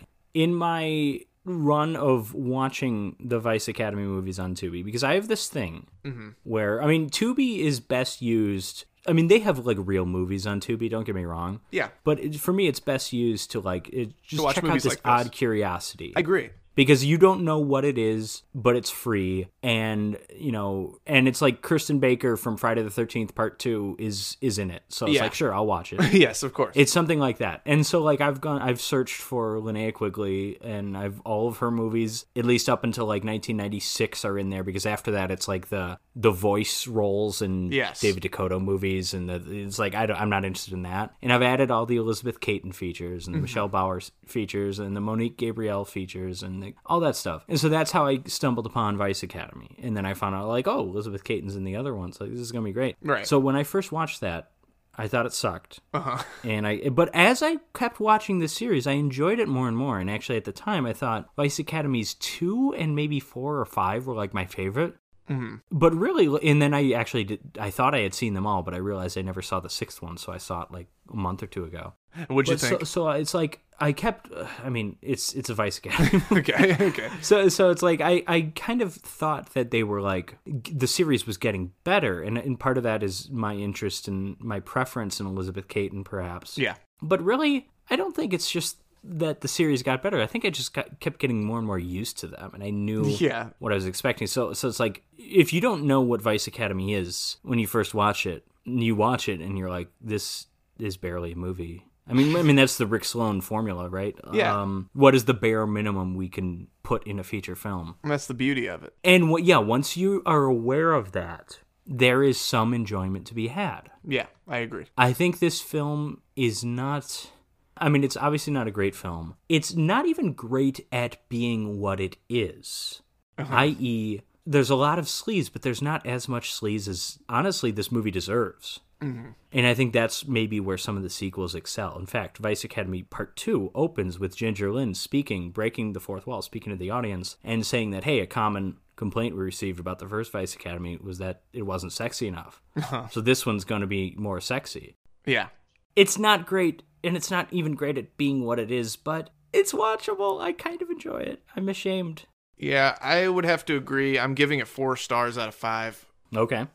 I'm a solid 1.5 from... Well, here's the thing. I mean, I've told you this. Mm-hmm. I have trouble giving ratings to, like, bad movies that I enjoy, because I rate things based on kind of quality, but it's always subjective because it's my perception of the quality. Yeah. So I'll give Dr. Alien a 5, or 5 out of 10, 2.5 out of 5. Uh-huh. But I really enjoy it. And I enjoy it as much as a lot of movies I would give like a 4 out of 5. Yeah, I see. And Sleepaway Camp, 3 out of 5, but like in terms of enjoyment, that's 10 out of 10 for me. I think it's all based on enjoyment, though. That's all I care about. If I enjoyed the movie, then I think it's still a 2 out of 5. Well, not necessarily in this case for you, but I just mean in general with Dr. Alien. If I think that it's a 10 out of 10 worth of enjoyment for me, I'll give it a 10 out of 10. I think it's I don't want to say guilt, because as Freud pointed out, guilt is based on morality and ethics, whereas shame is based on how society will view us. So I'm going to say it's my shame that's keeping me from rating something like Dr. Alien a 5 out of 5. I've lost my You've lost your shame. When it comes to films, at least. So you do not have what you would consider a guilty pleasure to you? Anything? No, I don't think so. I was struggling to think of an example, because I think there are so bad it's good movies, like 100%. But I don't think a lot of the ones I don't think that's what Vice Academy is, but 100%. But I think most people would say it's hard to have a so bad it's good comedy. But I think most people would say that that's what Vice Academy is. I don't think that most a lot people of the movies I watch. Most people, if they're talking about Vice Academy, are asking you, what is Vice Academy? Well, yeah, that's true. I've never heard of it. But yeah, so I don't know. I don't think I have guilty pleasures. I don't think I do. I mean, that's good. That's probably very healthy. If it's a movie like this and I enjoyed it all the way through, then that's it. I mean, I'm giving it a 4 because I thought it wasn't great. Honestly, I thought it was really good. Right. But it could have been funnier in parts. It could have been more consistent in parts. There are parts I didn't like, but some of the jokes could have been executed better. Even some of the jokes that kind of worked could have been executed. But at the end of the day, it was the shooting scene. It was exactly what I thought it was going to be. That's without a doubt. If you know who Rick Sloan is, and you know who Linnea Quigley is, and you kind of know just a little bit about that, I do think this movie is exactly what you think it will be. Yeah, I gotta say, yeah, that's fair. My end critique of it is it's no Hobgoblins. You're right. That's why I'm giving it a 2 out of 5 and not a 0 out of 5. I think Hobgoblins, I think you need to go revisit that. I think you need to give it another chance. So, Feck. Yes. Which of these two movies do you prefer? Which did you enjoy more? Vice Academy. But also, I think it's a little bit shorter. I think it's a little bit more, like, it taps into my brain specifically. That's more a movie for you, yeah. I think, yeah. It's a more sleazy 80s kind of movie, whereas I felt like Grizzly was just something I was supposed to take more seriously, and I just wasn't super into it. Yeah, it's definitely trying to be taken more seriously, but it's still got the Girdler touch, though. I totally agree, but Vice Academy is just more straight junk food. Like, I can just... Oh, yeah, that's a great description. By. Yeah. This is your Taco Bell Gordita Crunch where, it's not good for you and it's going to come out of you really fast eventually, soon enough. Like, to me, with Grizzly, and I don't want to talk bad, but I only saw it once, and I thought there were a lot of great moments in it, but I felt bored multiple times in it, and that's really all it comes down to with me not thinking it's amazing. Whereas with Vice Academy, like, I definitely wasn't bored. In my opinion, at least, I wasn't bored watching it. It was a lot of things, but I didn't think boring was one of them. Well, I'm going to be the opposite, and I'm going to agree with a lot of the stuff you said. Yeah. But I'm saying I prefer Grizzly, and I think a lot of it comes down to the '70s versus the '80s. The '70s trash, the '70s sleaze, and this isn't trash; it's sleaze. It's not trash. Yeah. Versus the '80s sleaze. I agree with you, but on the opposite way. Okay, but to me, like one, just in general, I think 70s, in terms of non-trash, I think it's the best decade for horror. Okay. Suspiria, Wicker Man, of course. Jaws, I mean, Exorcist, The Omen. There's a million Deep examples. Red, Dawn of the Dead. I mean, a lot of people love the 80s. 80s a little schlockier, which a lot of people like that. I mean, you still get The Shining, which The Shining is a 70s movie. It just came out in definitely. 1980. Just like Halloween's an 80s movie. It came out in 78. Same thing with Teenage Mutant Ninja Turtles. I don't know why I random pull, but, you know. That's a 70s movie that came out in the 90s? No, it's an 80s movie that came out in the 90s. It's like Jacko's an 80s movie. It came out in 95 for some reason. Yeah, but that's what I love about... way behind the ball. That's why I love those 90s, like, shot on video straight to video movies, because they have the spirit of what was happening in the 80s. Like, they haven't left yet. There were several 8 or 9 years behind the ball, but yeah. Yeah, exactly. But even in terms of the 70s sleaze, I tend to find it more interesting than 80s sleaze. Like, listen, 80s sleaze gives you Basket Case. Of course. Right? I mean, the Basket Case is a masterpiece. That is one of the greatest exploitation movies ever. I would say if barring the first three Ghoulies, the best trilogy ever is Basket Case. I actually have not seen the sequels. Frankenhooker. I'm not even talking about the sequels. I'm just talking about like that unofficial trilogy of movies right there, because like they all tie into each other. Yeah, the Basket Case guy shows up in Brain Damage for sure. So that's like 80s sleaze at its best, 80s trash, whatever you want to call it. Yeah, 70s sleaze at its best is, well, I don't know if at its best is ever as good as, well, I guess the 70s equivalent to that is It's Alive. Yeah, those are great. Which is a damn good movie in its own right. It's not quite as amazing as Basket Case. But then again, I think the best one of those was the 80s one. I did see the second one. It's the third one. It Comes Again or something. Yeah, It's Alive. Okay, yeah, Island of the Alive, right? Yes. It's got Karen Black in it. Come on, I gotta love it. 70s weird is great. Yes. And 70s sleaze gave us not just the Emmanuelle movies, but the Black Emmanuelle movies, like all the ripoffs and like that stuff to me. Listen, those movies are not good, but they are fascinating to me. And I think the 70s trash, the 70s sleaze, whatever you want to call it, to me is more interesting. And Grizzly being this weird mix of this genuine ambition to the filmmaking, all the helicopter stuff. I mean, there was real effort put into this movie. We didn't talk about the scene where the bear took down a watchtower and just was kind of just leaning against it aggressively. like there's a lot of I mean, you mentioned you like a lot of the moments, but I think even as the whole, like Jaws ripoff, as much as I don't like the 4-year-old child getting his leg ripped off, like that's fascinating to me. I like, agree. Why would you make that decision, you know? At the end of the day, though, the 80s gave us the Garbage Pail Kids movie. Well, yeah, I mean, I know the 70s gave us some other good, weird stuff. Yeah, of course. 70s gave us Hausu. That's so true. That's really true. The weirdest movie, possibly the most insane movie ever made. I don't know. Maybe, it probably is. Very well could be. It probably is, yeah. Anyway, so that's my opinion. What do you think of this? How do you think this works as a double feature? I mean, it works in a sort of dichotomy of like early 70s. You're supposed to take it semi-seriously, but there's still a lot of wackiness involved. But it's wackiness that's played straight for the most part by the characters. Unintentional wackiness as opposed to very, very intentional wackiness. Overt, like what many cartoon sound effects. Yeah, what many would say is a waste of film. So a waste of 6. There's like 9 hours of Vice Academy movies out there, folks. So while I would say that it doesn't work as a double feature in general, there's definitely a fun yin-yang to it. dichotomy to it. But they're just so wildly different. Like, even that aside, I mean, one's an animal attack movie and one's like a undercover cop spoof movie. You know, it's just it's a sex comedy. It's a sex comedy with cartoon sound effects. Exactly. So it's very different. I'm going to agree with you. It's not a great double feature. No. I think the problem here is Grizzly's not a great first movie. Grizzly's a good second movie for like a more straightforward horror or adventure film. Yeah, I agree. I don't know. Give me a Wicker Man Grizzly double feature. Because Wicker Man, I don't know. This is the first thing that came to mind. Interesting. In that case, too, I mean, there's a lot of sex in Wicker Man. Yeah. Like there is in Vice Academy. Like, a lot of nudity, stuff like that. But it's like, it's a weird movie, but like, it's pretty mainstream. It's well known. And then Grizzly's just this like oddity of like, can you believe this was a very successful movie? Like, yeah, it's just I weird agree. kind of seeing that. And I think maybe Grizzly as a B side to an A side of like The Legend of Boggy Creek. Yeah, I agree. Kind of representing the weird era of the 70s where like any hack could throw together a hit film because drive-in theaters exist, you know, that kind of thing. But I love that. No, I do too. And Yeah. again, going back to Nigel Bach.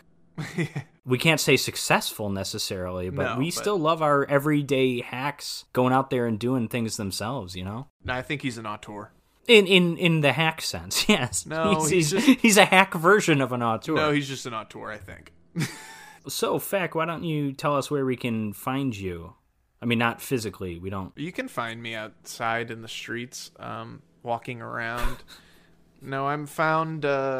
hanging outside the porno theater with Cherry Pop. Yeah, with Cherry Pop. I don't know where. You can find me a lot of different places. I got my hat, you know, laying all over town. I'm all over the place. I mean, do you have like podcasts, blogs, YouTube, that stuff? Too many to name, but I guess I'll say Schlock Reviews since it's the most relevant to what's happening here.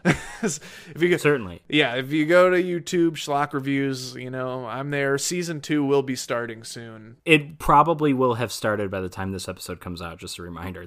It depends we're on... recording this It really just depends on me. So, yeah. Well, it depends a little bit on me, too. Yeah, it's both of us. When I release this. So, yes, Schlock Reviews Season 2 will either have started already or it will be starting at some point in your life. Will we get one of the Vice Academy perhaps sequels featured on that? Maybe. I don't know, because I don't really know how to handle it, because I started the Schlock Reviews channel just to do genuine reviews of Schlock movies, and I turned it into like a weird plot-based... Yeah, it started... It started with Critters Attack. Yeah, this thing that I had never heard of. Well, I only heard of it... Does this exist? I still don't think it's real. It's real. I think you made it up. I only reason I know is because I was at Walmart and I saw it. I think that spawned Schlock Reviews because it was so like not that good that I was like, why am I even watching these movies? Maybe if I can at least like talk about it somewhere, I feel like I will at least not have wasted my time watching it. So that was kind of your Demonic Toys, where like 5 minutes in you're like ashamed of yourself. Well, kind of, Demonic Toys was also my Demonic Toys because I didn't really like that. Oh, no. Well, yes, I mean, I guess if you want to find me, go look for my Munchie review. It's me yelling on the side of the road, yelling at cars passing by. Yeah, there's a lot of character drama in there. Yeah, there's a lot of gripping tension. Yeah, so that's... All right, so our guests can find you, our listeners can find you on YouTube, and our listeners can find us. I mean, us as in this podcast. Back next week, Jim will return, and we will be featuring Star Trek The Motion Picture, which, as of the time we're recording this, is available on Prime. And our second feature will be Theater of Blood, the Vincent Price horror comedy that I referred to in the past as being the superior version of the abominable Dr. Phibes. A couple of classics. Not to be confused with Blood Theater by Rick Sloan. Right, yeah, that's fair. Thanks for joining us, folks, and we'll catch you next time. All right.